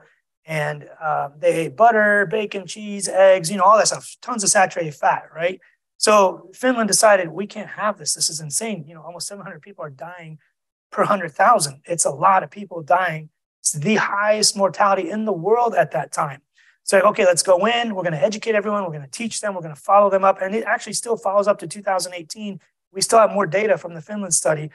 They reduced, most of the men had really high blood pressures. They were, a lot of people were smokers, obesity, overweight, and all that. They actually started by reducing saturated fat intake. You know what? Let's just reduce saturated fat intake. They were eating 23 to 24% of their total calories from saturated fat, and they got it down to 10%. And you had a 84% reduction in cardiovascular mortality. Like, that's insane. Some of it was due to they said 20% of it was due to the reduction in blood pressure. More people actually got obese, and the same amount of people smoked. In fact, in women, more people smoked. But you had basically reduced saturated fat and a little bit, they rolled their blood pressure a little. And that's what you ended up with. You guys can read the rest of this later, but an 84% reduction in total mortality. Again, this is that same summary. Cardiovascular mortality and inflammation and risk factors all improve with the weight loss, regardless of what you actually eat. So yo-yo dieting, I'm just going to play this graphic. So this is your fat weight, and this is your lean body mass. As you diet, you will lose lean body mass and fat, mostly fat. But as you start yo-yo dieting, you gain back more fat. That's why people that are like, well, I'm on a diet, and then I'm not, and then I gain it back, and then I'm on a diet, and then I gain it back. You are becoming super efficient at storing fat, all right? And they've done studies on humans where you reduce calories, metabolic rate goes down, lean body mass goes down, fat mass goes down, but then you get lean, and then you start regaining, and all that stuff goes back up again. It becomes harder and harder. In rats, it's been shown that the first time you diet, you lose weight at 1 times the rate, you regain it twice as fast, lose it at half the rate again, and then you regain it 3 times as fast. So we don't want to be like bouncing around between calorie deficit, then calorie surplus, then calorie deficit, then calorie surplus. That's how you get very, very efficient at getting fatter and fatter. So why diets fail? Lots of reasons. People don't like calorie counting. Like, you know what? This is too complicated. A lot of my older patients, I'm like, can you download an app? And I'll sit down with them and be like, hey, let's download an app. Let's just start tracking. Some of them, you literally just take a picture of your food. I think Lose It does that, where you just take a picture of your food, and it kind of gets you an approximation of how many calories you consumed. Some are expensive, like these people that are paying $100 a week to have Profile or Golo or whatever it is, send them food or pills or whatever it is. Some are too complicated, too extreme. Some are unhealthy. Like, you can drink just water for 3 months, you'll lose weight, guaranteed, but you may also die. Like, that's not a good solution. It might not be a good fit for you. If you like bread, not eating bread is not going to work for that long. You're fighting against your set point, which we'll talk about. Some people lose interest after they plateau and adapt. If you're eating 1,800 calories a day, you're losing weight, you get stuck at 200 pounds and you're not getting through, you kind of lose interest. Yeah. Yeah.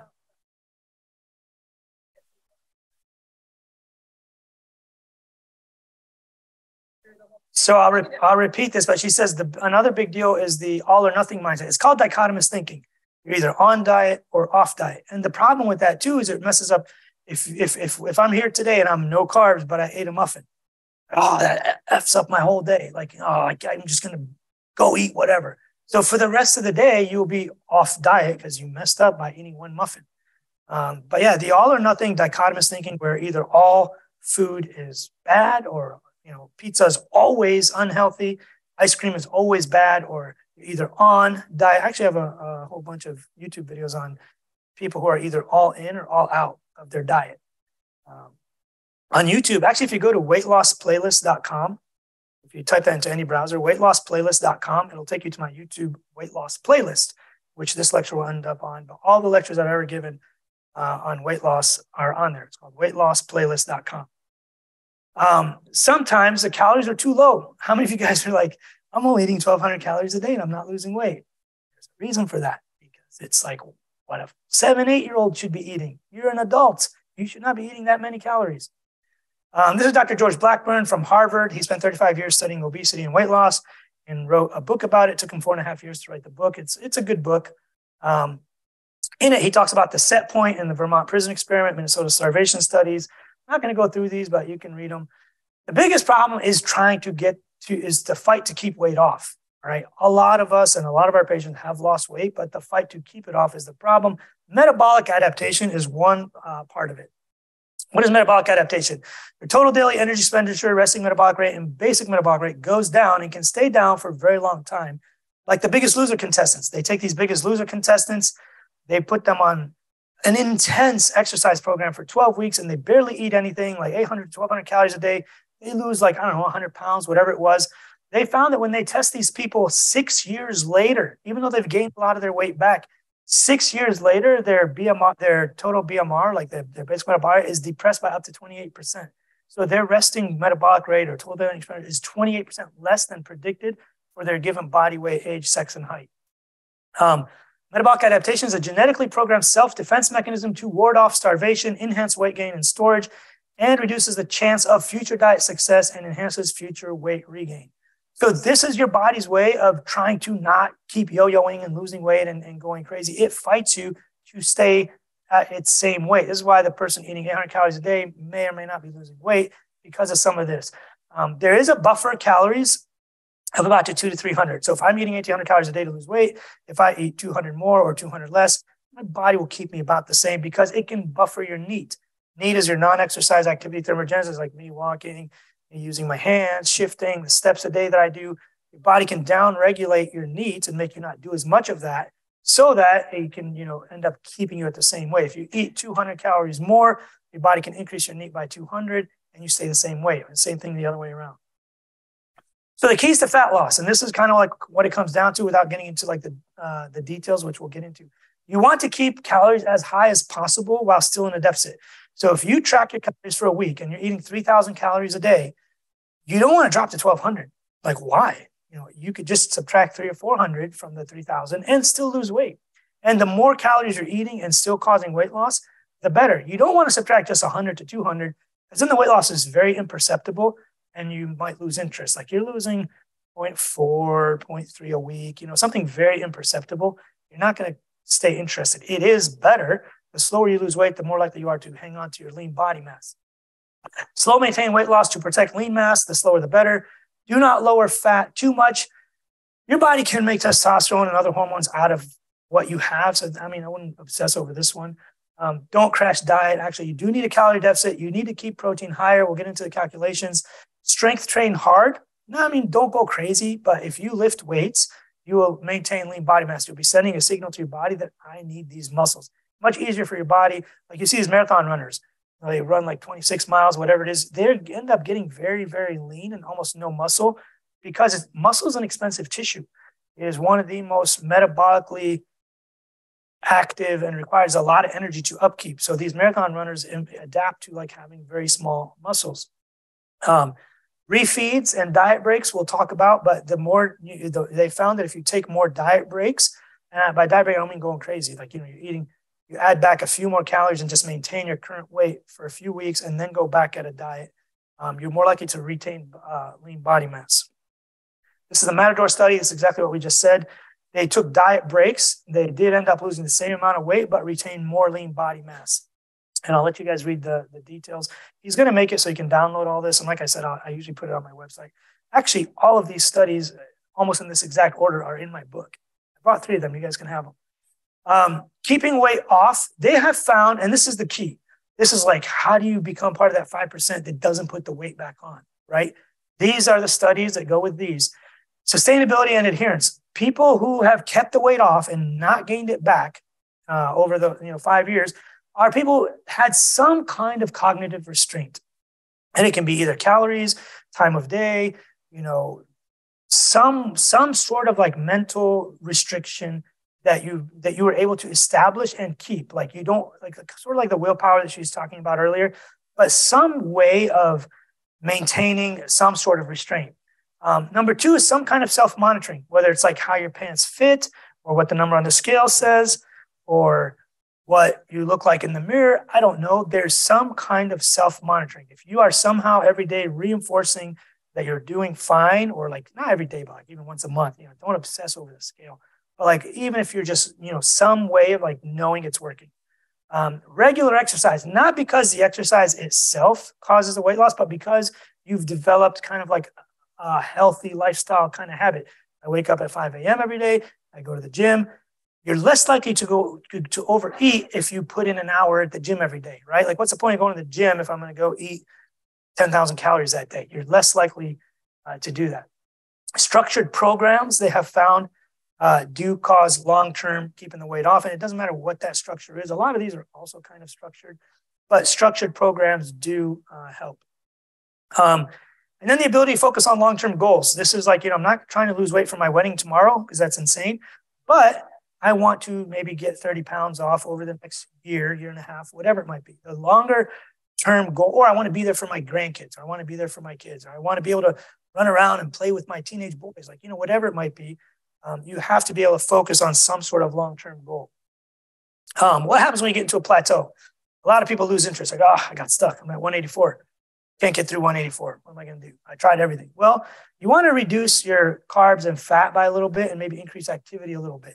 And the thing is, when you're at a really high calorie count, we have room to go down. If you're eating 2,500 calories a day and losing weight, we can go to 2,200 or 2,300. But if you're at 1,200, like 800, like I'm telling you, that's like what 5-year-olds should be eating. 800 is really, really low. So that's why we say keep your calorie count as high as humanly possible while still losing weight. First of all, you preserve muscle mass. Second of all, we have wiggle room. If you get stuck at 184 and you're eating 2,650 a day, we can get it down. The problem is life revolves around food. Everything we do has some food thing. Hey, let's go out. Where? We're not going out hiking. We're going to eat. Like, hey, let's go out. And, there's a wedding, there's a graduation, there's a funeral. Everything has food involved. And that like triggers our reward and dopamine and, reward centers. Anyways, these are you guys know a lot of these. This is what triggers satiety, hunger, eating, whatever. A lot of the medications we give people cause weight gain, especially paroxetine. Any of you guys have people on paroxetine? I'm sure you do. I am a cardiologist. I hate changing people's psych meds, but if it's this one and they're pretty overweight, I'll try to, or I'll send a letter back to the family or psychiatrist and say, hey, pick something else, unless it's like the only thing that's working. But the other problem is we have patients on medications that have a side effect of weight loss. So how many patients take metformin, but also take, I don't know, ranitidine, or, whatever. Like, we have to like do a biopsy almost and look at patients' medication and see, are they on some things that have a side effect of gaining weight and something that have a side effect of losing weight? So these are some things that cause weight loss as a side effect. These are the current weight loss medications, and we'll go through all of them. Some of them no one really uses. I'll tell you which ones I use. For some of these, like in Ohio, anybody not from Ohio? Okay, in Ohio, some of these are a controlled substance, like especially phentermine. But you have to have a BMI over 30 or 27 with at least one risk factor, and you have to see the patient face to face and write them a handwritten prescription for phentermine. The rest of these, no. Xenical, you can buy over the counter. It's just causes less fat absorption in your guts. People have oily diarrhea sometimes. Adipex is the one I actually use the most. Now you guys are like, well, you're a cardiologist. What are you doing? Doesn't that cause like pulmonary stenosis or heart valve issues and all that? It used to in the past when it was, mixed with fenfluramine. This was the fen-phen. You guys remember fen-phen, 1980s, 1990s, caused holes in your hearts and valve disease and all that. Now they've taken out, obviously, fenfluramine and dexafenfluramine. Doesn't cause that anymore. The nice thing about Adipex is it actually raises your metabolism. It's literally like being on crack. And patients like that. They're like, oh my God, I can do everything. I vacuumed everybody's house up and down the neighborhood 5 times before breakfast. Like, it is a very stimulant type medication. The people are like, well, he's on blood pressure meds. Can I put him on phentermine? Yeah, you can. Just make sure you monitor him. After the first 3 days, those like hyper effects aren't really there anymore. It's kind of like caffeine. Somebody hasn't drank caffeine in a week, you give them some caffeine. They're like, oh, they're like going crazy and jittery in their blood pressure and their heart rate, tachycardic. But after a few days, it doesn't really do anything. So same thing with this. You can only be on it in Ohio for 3 months, and then you got to be off for 6, and then you can go back on it again. Don't know why. When I was in Chicago, we could be on it forever. But probably better. But those 3 months, like every month, they have to come in face to face. You have to see them, evaluate them, and rewrite them a handwritten controlled substance prescription. Casimia is a combination of phentermine and Topamax. This version of it is low dose. You do not need the monthly check-ins. You can put them on this forever. Very, very similar. I have prescribed people Topamax by itself to kind of see if it works. Sometimes it does, sometimes it doesn't. Bontril, we don't really use. The effects are similar to Adipex. Adipex has been around forever. It's super cheap. Same with this, but Adipex is just a better option. But it works basically the same exact way. Contrave is an naltrexone bupropion combination. Yes, Wellbutrin. I've put people on Wellbutrin for smoking cessation and weight loss, and it does work by itself. It knocked out your reward center in your brain, so you don't feel good when you smoke or eat. The 2 hardest habits to break are what? Nicotine. I have patients that quit smoking 40 years ago, and there isn't a day that goes by that they don't think about smoking again. Nicotine is the single most addicting substance known to humanity. Worse than crack, cocaine, heroin, pain pills, alcohol, anything. It's the single hardest. That's why I have a job, actually. If people didn't smoke, you guys could probably take care of the rest. But generally speaking, it is the single hardest. And the second hardest thing is calories. People love eating for the same reason. You get this reward. It triggers a reward thing in your brain. Now, these are newer, and these are amazing. All right, this is the semaglutides, liraglutides. You guys know Saxenda, Byetta. Byetta been taken off the market, but these are like, the Ozempics, Rybelsus, Wegovy. These are your GLP-1s. There is a GIP. This is the glucose-dependent insulin-tropic polypeptide. This is Mounjaro. It's new. It was approved back in February or May for type 2 diabetes. They're trying to get it approved for weight loss because it actually causes the most weight loss out of all of these. I think I have those studies. So this is semaglutide. This is your Ozempic and Rybelsus and Wegovy. The injection form is Ozempic and Wegovy, and the pill form is Rybelsus. There was a shortage because it's like super popular because everybody wants it, but it was hard to get for a while. But now I think it's back to normal. So people look at this study, and there's all these critics out there. Everybody's a weight loss expert. You see these people on Instagram like, why can't you just tell your patients to eat less and exercise? Guess what? That study was done. The placebo group ate less and exercised. That's literally what this study was. They ate less and exercised. They lost about 4 to 6% of their body weight. The group that also got semaglutide lost 18-ish% of their body weight. So that study was done. But I love how these people are like the best critiques, like, why are you just pushing pills? First of all, it's an injection. But second of all, we studied that. It's exercise plus diet. That was the placebo group. And the other half did that, plus got the medication. And this is just the New England Journal study that showed all that. And this is more of it. Mounjaro is new. You'll notice that they tried different doses, and they actually found a 21% reduction in body weight. Same thing as semaglutide, the same basic, protocols.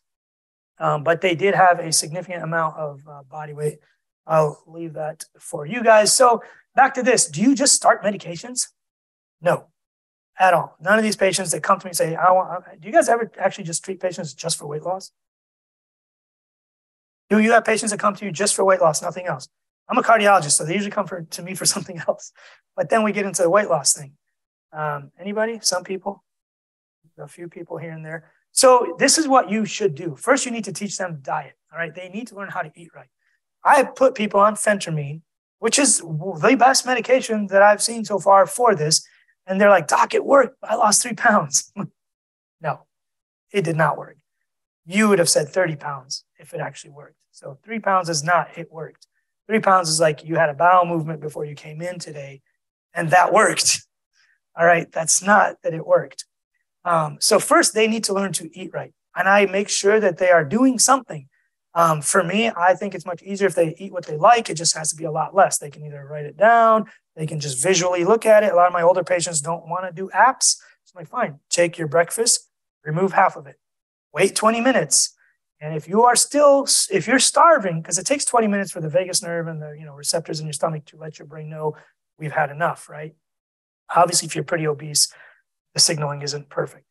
But if you wait 20 minutes and you're still starving, go back and eat a little more and do that with every meal. That works for some people that don't want to use apps. We want to maximize a short time on drugs a lot of times because they're not allowed to be on it for that long. So I'm not going to put somebody on phentermine right away and they didn't learn how to eat. And then 3 months later, I take them off and they didn't learn how to eat. And now they gain back 60 pounds instead of, whatever it is.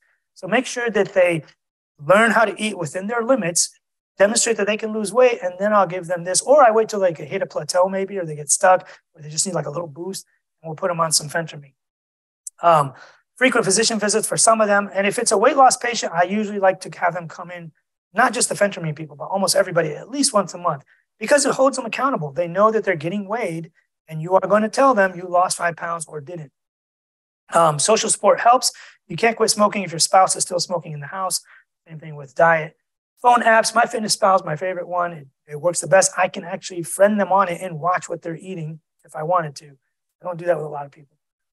You have to give them resources. If they weigh themselves daily and put it in MyFitnessPal, you can actually see it. And some kind of accountability with them coming in a lot makes them more likely to do it. So the goals of a perfect diet is some of the stuff we've already talked about. It needs to be like free, not expensive, not too many rules, not that restrictive. It needs to be something they can do. And as we've shown that no matter what they follow, I'm very diet agnostic. You can literally do whatever diet you want. If weight is coming off, all your heart stuff gets better and all your health markers get better. It should be somewhat evidence-based, and it should create a good relationship with food without them labeling food and they're always at war with food or their diet. So what do we tell patients? This is what I tell my patients. Look, whatever you've been eating for the last 20 or 30 years, most likely what you're going to be eating for the next 20 or 30 years, just find a way to reduce it, whether you do that with an app or visually or some other way. It has to be a lot less than what you ate before. Track with an app if you want to, or a log or just something. Wait 20 minutes after you eat half your food. Don't feel bad if you mess up because you don't want them to feel like they're punishing themselves for messing up. You want them just to keep going. Adjust your calories over time. If I eat 3,000 calories a day to weigh 300 pounds, and then I start eating 2,500 and I lose weight and I get down to 250, now that 2,500 is no longer a calorie deficit for me. You will have to reduce that over time, and we'll get into the calculations. Start moving. If they move, it helps with appetite regulation. We talked about dysregulated appetite, not because moving is going to create more of a calorie deficit. It might in the beginning, but long-term it's not, but just something to help, keep them with their appetite and keep them on track. If they're doing something every day, they're less likely to mess up their food because they're actually doing something that takes time. Keep doing this for the next 20 years. So diet. The best way to lose weight is to multiply your weight by 10. This is the cheat code. You want the summary, the conclusion, take your weight, multiply it by 10, you will lose weight. If you're 200 pounds and you eat 2,000 calories a day, for the vast majority of people, you will lose weight slowly and sustainably, right? Super easy. Just take your weight and multiply it by 10. To maintain weight is usually higher. Now, if somebody says, well, if I ate 1,800 calories a day, I know I would gain weight. You are metabolically adapted, and that's a different problem. We can get into that. You also want to make sure they get enough protein. Usually we say about 0.7 to 1.2 grams of protein per pound of lean body mass. So if somebody's 200 pounds, but you think their lean body mass is like 140, 160, have them eat about 140 grams of protein per day. That usually works. They've tested much higher doses of protein and much lower. This seems to be that there's no additional benefit, and you can improve muscle protein synthesis, which if they're like working out or lifting weights, they will put on muscle, or at least not lose it, because it's hard to put on muscle in a calorie deficit, especially the leaner you get. The rest of their calories can be any combination of carbs and fat. Literally, doesn't matter what else you eat, as long as you're getting this amount of protein, which is not, multiply that by 4 for total calories, like 100 is 400 calories, 100 grams of protein is 400 calories. Again, protein being high helps with satiety, and it is likely what causes more weight loss on higher protein diets. Calories out, I said, it's very hard to fix this. Very, very difficult to significantly change it. Body recomposition we talked about. So MyFitnessPal is super easy setup. Set up an account. It can be free. Do not pay for the paid version. Although they are trying to stuff it down your throats now. They've made a bunch of app updates. So I don't know. You do not connect your fitness tracker. If your watch says you did 10,000 steps today, don't eat back 500 calories worth of whatever you think is equivalent to 10,000 steps. It will try to do that. Do not connect your fitness tracker. You want to create the calorie deficit without the exercise. It needs to be just that. Because like I said, exercise is very hard to measure. We don't even know really how much you're actually burning with exercise. Very hard to figure that out. Switch the goals to 40, 40, 20 for protein, carbs, and fat. That puts most people at about the right amount of protein. So if I'm 170 pounds and I change it to 40, 40, 40, it'll give me about 150 to 170 grams of protein a day. Start tracking for 4 weeks. And this is before I tell them lose weight. Like this, just track your calories for 4 weeks and then show me. Or if you added me on there, I can see it. Then we will adjust it up or down. If they're eating 3,000 calories a day and they're maintaining their weight hasn't changed, we'll drop by 300 to 500 calories. And these are just some pictures of the app. If you're not losing weight and you get stuck, start weighing your food. I mean, this is way overboard and super precise. These are for my bodybuilder people that want to get to 5% body fat. None of us have to do that. You're just guessing. And the thing is, I tell my people, it doesn't matter if it's inaccurate. If you guess that chicken breast is 5 ounces and it's really 8, it doesn't even matter, because if you're not losing weight, we just reduce your calories a little in the way that you track. It still works. You're still guessing that's 5. We reduced your calories a little. No matter how you're tracking, as long as you do it in a way that's consistent, this still works. So even if my patients are eating 2,000 calories a day, at least that's what they're tracking, but it's really 2,800 or only 1,700, it still works because we're going to adjust it based on the way that you track. So don't obsess over being super precise. The diet after the diet is the problem. Your new maintenance calories are lower. So when somebody reaches their goal weight, let's say you get to 150 pounds and you want to stay at 150 pounds, you don't still need to eat 1,700 calories a day. You can actually bump it up by 200 or 300. You can eat 2,000 a day and now maintain that 150. So maintenance calories are always lower. When we tell people to take a diet break, we increase their calories back up to maintenance. So if you're eating 1,700 a day to lose weight, you get diet fatigue, you're sick of it, you're always hangry and angry and whatever, you can bump it up to 2,000, eat that for 2-3 months, maintain your weight, and then we can drop it back down. Again, you will gain some weight initially because your muscles are taking up glycogen, and water follows glycogen. For every 1 gram of glycogen, you take up 3 ounces of water. So don't freak out with that first initial bump of weight gain. Reverse diet is these people that are eating 1,200 calories a day, exercising like a maniac, and not losing weight. They're eating 1,200 calories. They need to do a reverse diet. We slowly increase their calories over time, 50 calories a week, till they get up to let's say 2,500. Their weight is going to go up a little, but we want them to maintain that 2,500 for a very long time, 6 months, a year sometimes. People who are these chronic dieters that are super low calorie, super high activity, very hard to reverse out of this metabolic adaptation. It could take up to 2 years. So we get them to slowly increase their calories over time to get their BMR or total daily energy expenditure 2,500, 2,600. Have them stay in that for a year. The longer, the better. And then you drop it to 2,200 and weight starts actually coming off, so they're not stuck. And there's studies for this, obviously. I put all the studies. They are actually clickable. When you download the thing, you can actually click it and it'll take you to the studies. So weight regain, this is the diet after the diet or the metabolic adaptation. If the yellow line is fat, you lose a bunch of fat, you drop your calories. These are your calories.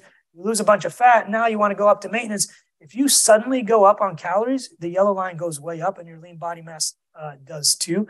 but you don't want to put on a bunch of fat all of a sudden after doing all this work, right? Let's say you get to your goal weight and you want to like now reverse and get to a maintenance level.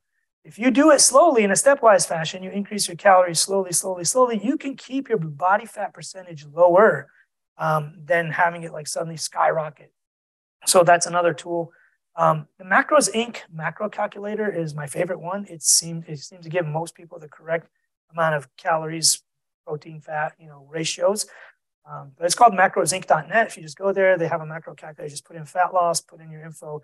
It probably does the best job for this. These are my two favorite weight loss books. Everybody's like, oh, what books do you recommend? Like I said, if you go and pick up random books, you're going to get a lot of random stuff. But these two, Alan Aragon and Lane Norton, fantastic books. They are huge and thick, though. Like my book is 160 pages, and it summarizes everything we've talked about. And it's literally like 160 pages. Like it's thin. These are like almost 400 pages each. One is like 600, I think. Lane Norton's has gotten thicker over the years. I have an older version. But these are like the encyclopedias of how to like lose weight in the way that we have discussed. They don't get too much into the details of the studies. They will list them and like the conclusions. But in mine, I have like all the studies because, for me, I think it's better. This is another book by Melody Schoenfeld and Susan Kleiner. This goes through every diet and says what's correct about it and what's not correct. Like keto, here's what the studies show about keto. Here's what the studies show about intermittent fasting. Here's what the studies show about whatever. This is also a really good book. They don't tell you what to do or what diet is best, but they give you the data and the science behind it. Now, the golden fat loss pyramid. Number one, your foundation should be a calorie deficit. Without a calorie deficit, nothing else matters. You can literally do everything else. You will not lose weight, maybe even gain. Next is protein. Make sure you're getting about 1 gram per pound. Lift weights so you don't lose lean body mass and maybe even grow muscle. Get some sleep and do some cardio for your health. Cardiologist would love that.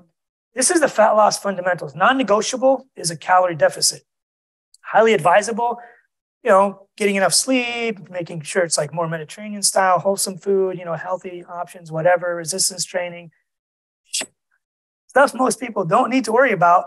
Juice cleanses, the best diet, supplements that make you lose weight and, all this like craziness that you really do not need to do. All right. Okay, I'm not going to read that one, but stuff you really shouldn't do is like cheat meals, juice cleanses, all this like horrible stuff that you see on all the social media stuff. If you just did this, literally, if you don't care about muscle loss and you don't really want to look like an amazing bodybuilder, you just want to lose weight, you literally could just eat in a calorie deficit and all your cardiovascular markers improve. And I told you, it doesn't even matter if it's just cheesecake. You saw the Twinkie guy. A lot of people are like, oh, I'm just eating 1,800 calories a day, but on the weekend they eat a lot and their average ends up too high. We did this one already. You will lose fat over time, but that doesn't mean the scale every day is going to always be down. There's water weight, there's hormones, people go on their periods, people eat too much salt, soy sauce, sushi, whatever. Your weight will go up and down, but your fat is actually going down. It's just not something we can measure. Another guy talked about those fancy scales that tell you all this stuff about body fat and metabolism and all that.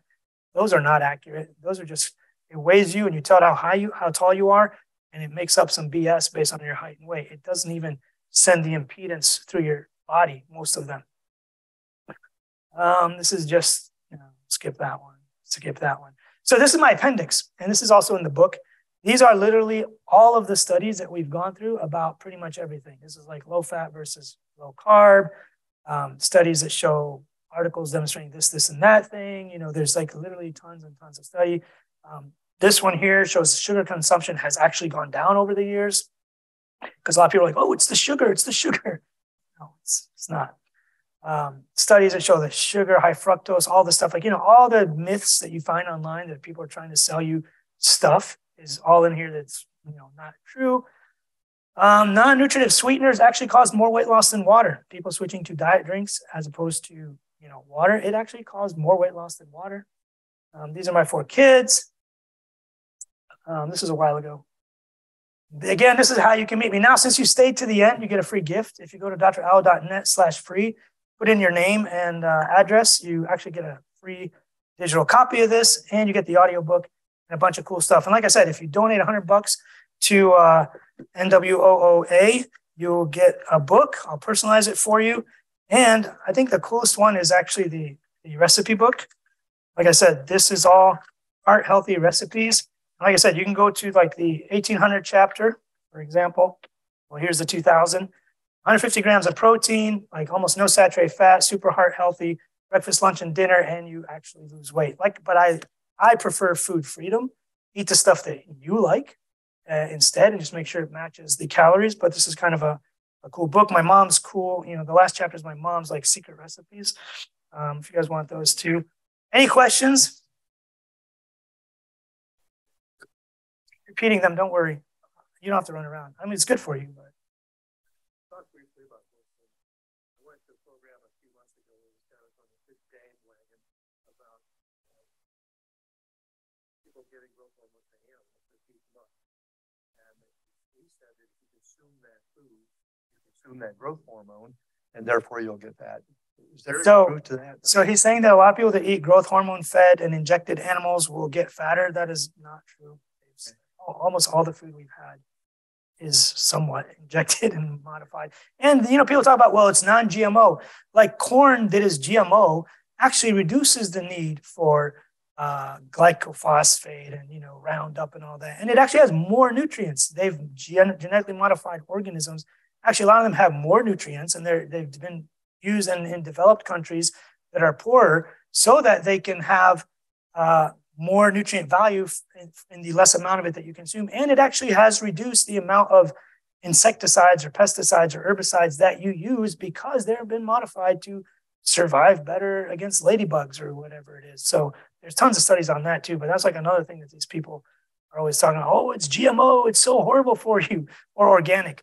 Go eat organic foods. The studies between organic foods and non-organic foods, no difference in the amount of nutrients you absorb or use or any health markers. Any other live questions? Oh, can we do the online ones? Sure. Or Yeah. Okay. Can you comment on lectins? Is it lectins? Lectins? LECT. Oh, leptins. Well, that is one of the signaling pathways for satiety and hunger. I don't have any comments on it other than that, unless he has a specific question or she. That's okay. Do you prescribe Manjaro? Yeah, that was one of the medications we talked about. We had like a whole bunch of slides about it too. Maybe it was before. These came in throughout your whole lecture. Oh, sure. So if so, do you use for diabetic patients only? Yeah, so it's tricky because it's technically approved for diabetic patients. It is used for weight loss, similar to the other medications in that class. You can do it if somebody's pre-diabetic. If they have metabolic syndrome or they're pre-diabetic or insulin resistant, you can. The other guy the other day was talking about, well, I don't know how to prove insulin resistance. Well, you can. You actually just get a fasting glucose or an A1C, and if it's not abnormal, but slightly abnormal, they're insulin resistant.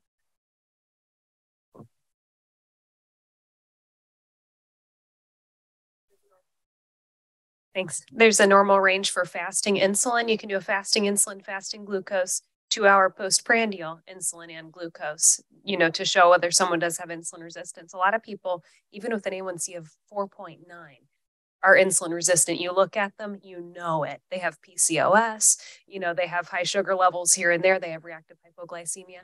The Mounjaro, I've had actually some enormous success with people who wanted to lose weight on it, but and I used it in people who were pre-diabetic, or I could say insulin resistant.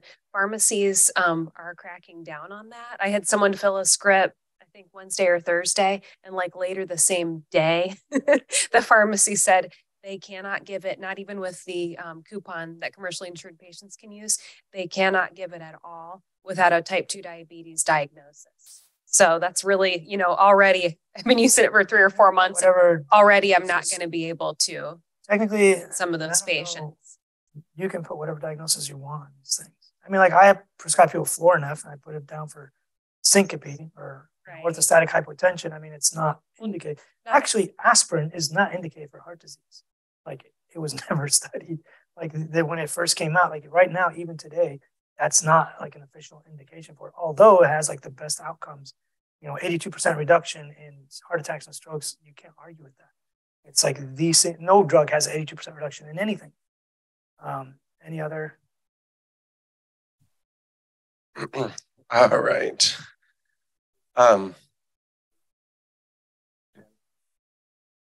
So he's saying there's a third drug that might be coming out now in a similar category. Okay. Do you have any opinion on exercise programs like Orange Theory, which are based on heart rate zones for different ages, etc., in order to burn fat? So the thing is, if you enjoy it and see yourself doing that forever, have at it. But the problem is a lot of these things are not sustainable long term. Like I always tell people, pick one thing that you like. If you like biking, go bike. If you like walking, go walk. If you like lifting weights, go lift weights. Anything that you like, but going and putting yourself through a torturous HIIT training, high intensity interval training, for 45 minutes a day, 3-4 times a week, yes, you're burning a lot of calories, but yes, also you will not be doing that 10 years from now or a year from now, even, or 3 months from now. All right. I didn't get a good sense of whether you advocate for intermittent fasting. Can you speak briefly on whether? I'm diet agnostic. If you love intermittent fasting and it fits into your schedule and that creates a calorie deficit for you, have at it. But it's not intrinsically magical or superior to calorie restrictions of other forms. So you can do it if you like. There's nothing wrong with it. Okay. Should you avoid foods with lectins like tomatoes? No.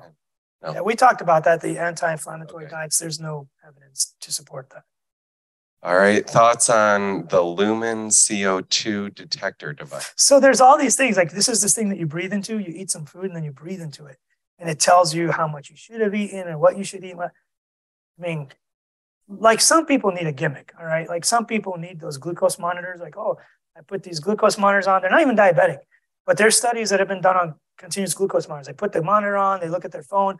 I ate this, whatever, cheesecake and my sugar went up this much. That's not a thing. Like that does not contribute to weight loss. But if that's like this cool trick, some people just love technology. You just love technology and you want to see what all this crazy stuff does to you. First of all, they're not even that accurate. Like diabetics are taught, do not depend on these subcutaneous, subdermal, whatever continuous glucose monitors. It gives you an idea, but it's not really that accurate. But they have done studies on continuous glucose monitors or CGMs.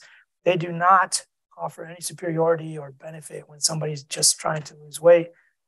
People talk about insulin a lot, like, Gary Taubes and the keto people are like, oh, insulin, it's the carbohydrate insulin model. And you're raising your insulin, which causes fat gain and all this. Look, if you're in a calorie deficit, whether you're eating high glycemic index foods or not, the insulin thing doesn't matter. When you eat food, regardless of its protein or fat or carbs or whatever, insulin's job is to get that food into your body. It's like oxygen. When you breathe air, your lungs' job is to take the oxygen and put it in your body because you need oxygen. Like it's not like a crazy wild theory thing that, we need to obsess over insulin and blood sugar levels. It's not like, we did all the studies on glycemic indices and how much it raises or lowers your sugar. It literally makes no difference if you're eating the correct amount of calories. One last one came in. Any opinion on the studies that show the benefits of grass-fed, grass-finished beef with regards to omega-3 fatty acids and very long-chain fatty acids? So omega-3 fatty acids, like EPA especially, actually does reduce mortality and cardiovascular mortality. If there are some ways of finishing meats that makes it better, I'm all for it. Like wild-caught salmon, same thing. Most fish, same thing. A lot of times people obsess over like little pebbles when they should be focusing on the big rocks. Like, most of my patients and people that I talk to that are like, oh my God, did you actually eat that? And it has this and it has that. Like they talk about all these mechanisms and chemical reactions in vivo and in vitro. And like they have all these like crazy theories, but you're eating 5,000 calories a day. This matters 99% more times than 0.05, whatever you're trying to. Like these longevity experts, these biohackers and longevity experts, they're like, well, took a little bit of metformin, you might add 8.2 days to your life. Like, but you smoke. Like, okay, sure, metformin has some longevity, or infrared sauna and like red light therapy. You might add this many months to your life, but there are things you can do that can add like decades to your life. Like if you lose weight, your cardiovascular mortality goes down by like 40% sometimes, even more. That's way more than putting a little bit of red light on your thigh, at the end of the night. I mean, come on, people. There's like stuff that you really should do that works. And there's stuff like out here on the periphery that may work if you've optimized everything else, right? Any other? One more question. Do you give much credence to muscle confusion as far as exercise goes? I mean, do you think it helps with metabolic rate as far as muscle, as far as caloric burn goes? So they've done studies on that. Muscle confusion is not actually a thing. What actually matters is if you're sticking to your program, you can show progression. You want to do progressive overload, like when you're lifting weights, let's say doing a deadlift. You do 300 pounds the first week, you add a little bit more a week later. That actually works, but confusing your muscles by doing a hip thrust the next day, thinking that's equivalent to a deadlift, even though it is kind of like almost the same motion at the finished part of it, it's not adding any more benefit. You can't show progress. There's different ways to lift weights for strength versus hypertrophy versus endurance. Low reps of very heavy things increase your strength. Reps between 8 and 12 make your muscles bigger. And then reps of like over 30 give you muscle endurance. I have a whole exercise program. If you go to drallo.net/exercise, you can download the program. It's completely free. It's a schedule. There's actually video demonstrations of yours truly demonstrating all the lifts and why we do them and like the whole philosophy. I believe in the 5 main compound lifts: bench press, deadlift, squat, overhead press, and hip thrust I threw in there too, because it just helps with the glutes and the hamstrings. People don't do a lot of that. It's a really good, it's a whole other science. I mean, we could have had like a 10-day conference on just weight loss and exercise. I'm trying to squeeze it all in. But there's so much science behind it now. Like the amount of science that we have in the last just 5 to 10 years on weight loss, nutrition, and even different exercise modalities and how to optimize muscle strength versus muscle hypertrophy versus muscle endurance has just exploded. We have so much science even within just the last 5 years on this. That's why we actually know. Like back when I first used to give these talks, it's like, well, we don't have the answer to that yet. Well, we really don't know, but we think, well, we really don't know. Now we know. Like we have answers to almost any question you can think of. And there's a few that we're still trying to figure out and sort out still.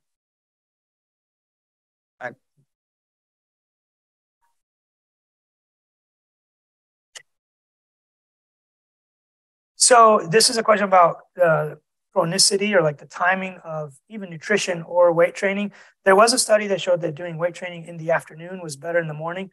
But again, it's like this much difference. If you're not doing any weight training at all, the idea is to start. That's how you're going to get the most benefits. Whether you do it in the morning or at night, just fit it into your schedule. I'm super practical and pragmatic. If wherever you can fit it into your schedule, just do it there. Same thing with nutrition timing. Like all the studies they've done on, well, if you eat a little bit of protein after your workouts, or if you eat, 50 grams of carbs intra workout and all this, there's some small differences. And if you're like a bodybuilder is about to do a show and like that stuff matters because you're like 3% body fat and you're like, that little tweaks makes a difference. For the vast majority of us, it's just do something and it will help.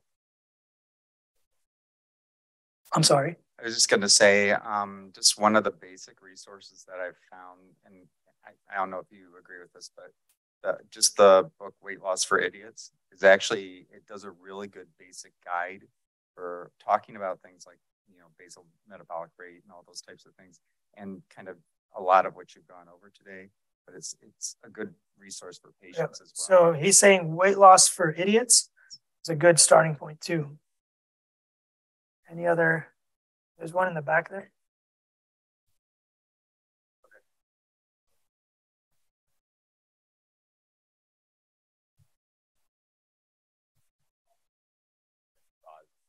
Calorie deficit.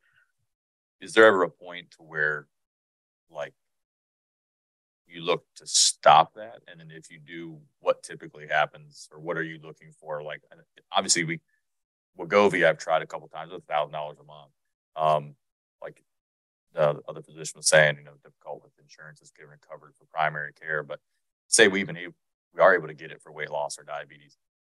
Diabetes may be a little different story because not many people lose the weight and cure their diabetes. But what do you do at the end of it? Do you have an end point for patients not diabetics trying to lose weight on? So he's asking, just to repeat it for maybe the other half of the room, he's asking, what do you do when you want to get people off these medications? So to be honest with you, like I said, I usually try to get people to comply first and demonstrate that they can restrict eating. And honestly, 90% of the time, they don't even end up on medications. I've had to put a handful of people on them, but the way you get them off of it is, first of all, they got to reach their goal weight. I don't tell them what their goal weight is. I don't say, well, you're 5'10", you're a male, you should weigh 175 pounds. No, they're in charge of how they want to look and what weight they want. And I don't judge them or tell them what those numbers are unless they specifically ask me, what should I weigh? I usually take their ideal body weight and add like 25, 30 pounds, because there's no way a 5'2" woman is going to get to 103 pounds. First of all, that's not even probably healthy, because a BMI of less than 18.5 also has increased cardiovascular mortality. So what we do, like if somebody gets to their goal and it's fine, we will take them off and tell them just keep doing what you've been doing and reassess. You can always go back. It's not like a permanent life-changing decision. And maybe now that they have developed the habits and the mindset of like how much food is actually necessary for me and their appetite is more regulated, now they know about what 1800 looks like and they can eat 1800 going forward without tracking, without looking, without medications. So that's the hope. All right. You're going to be around for a little bit, right? If anyone has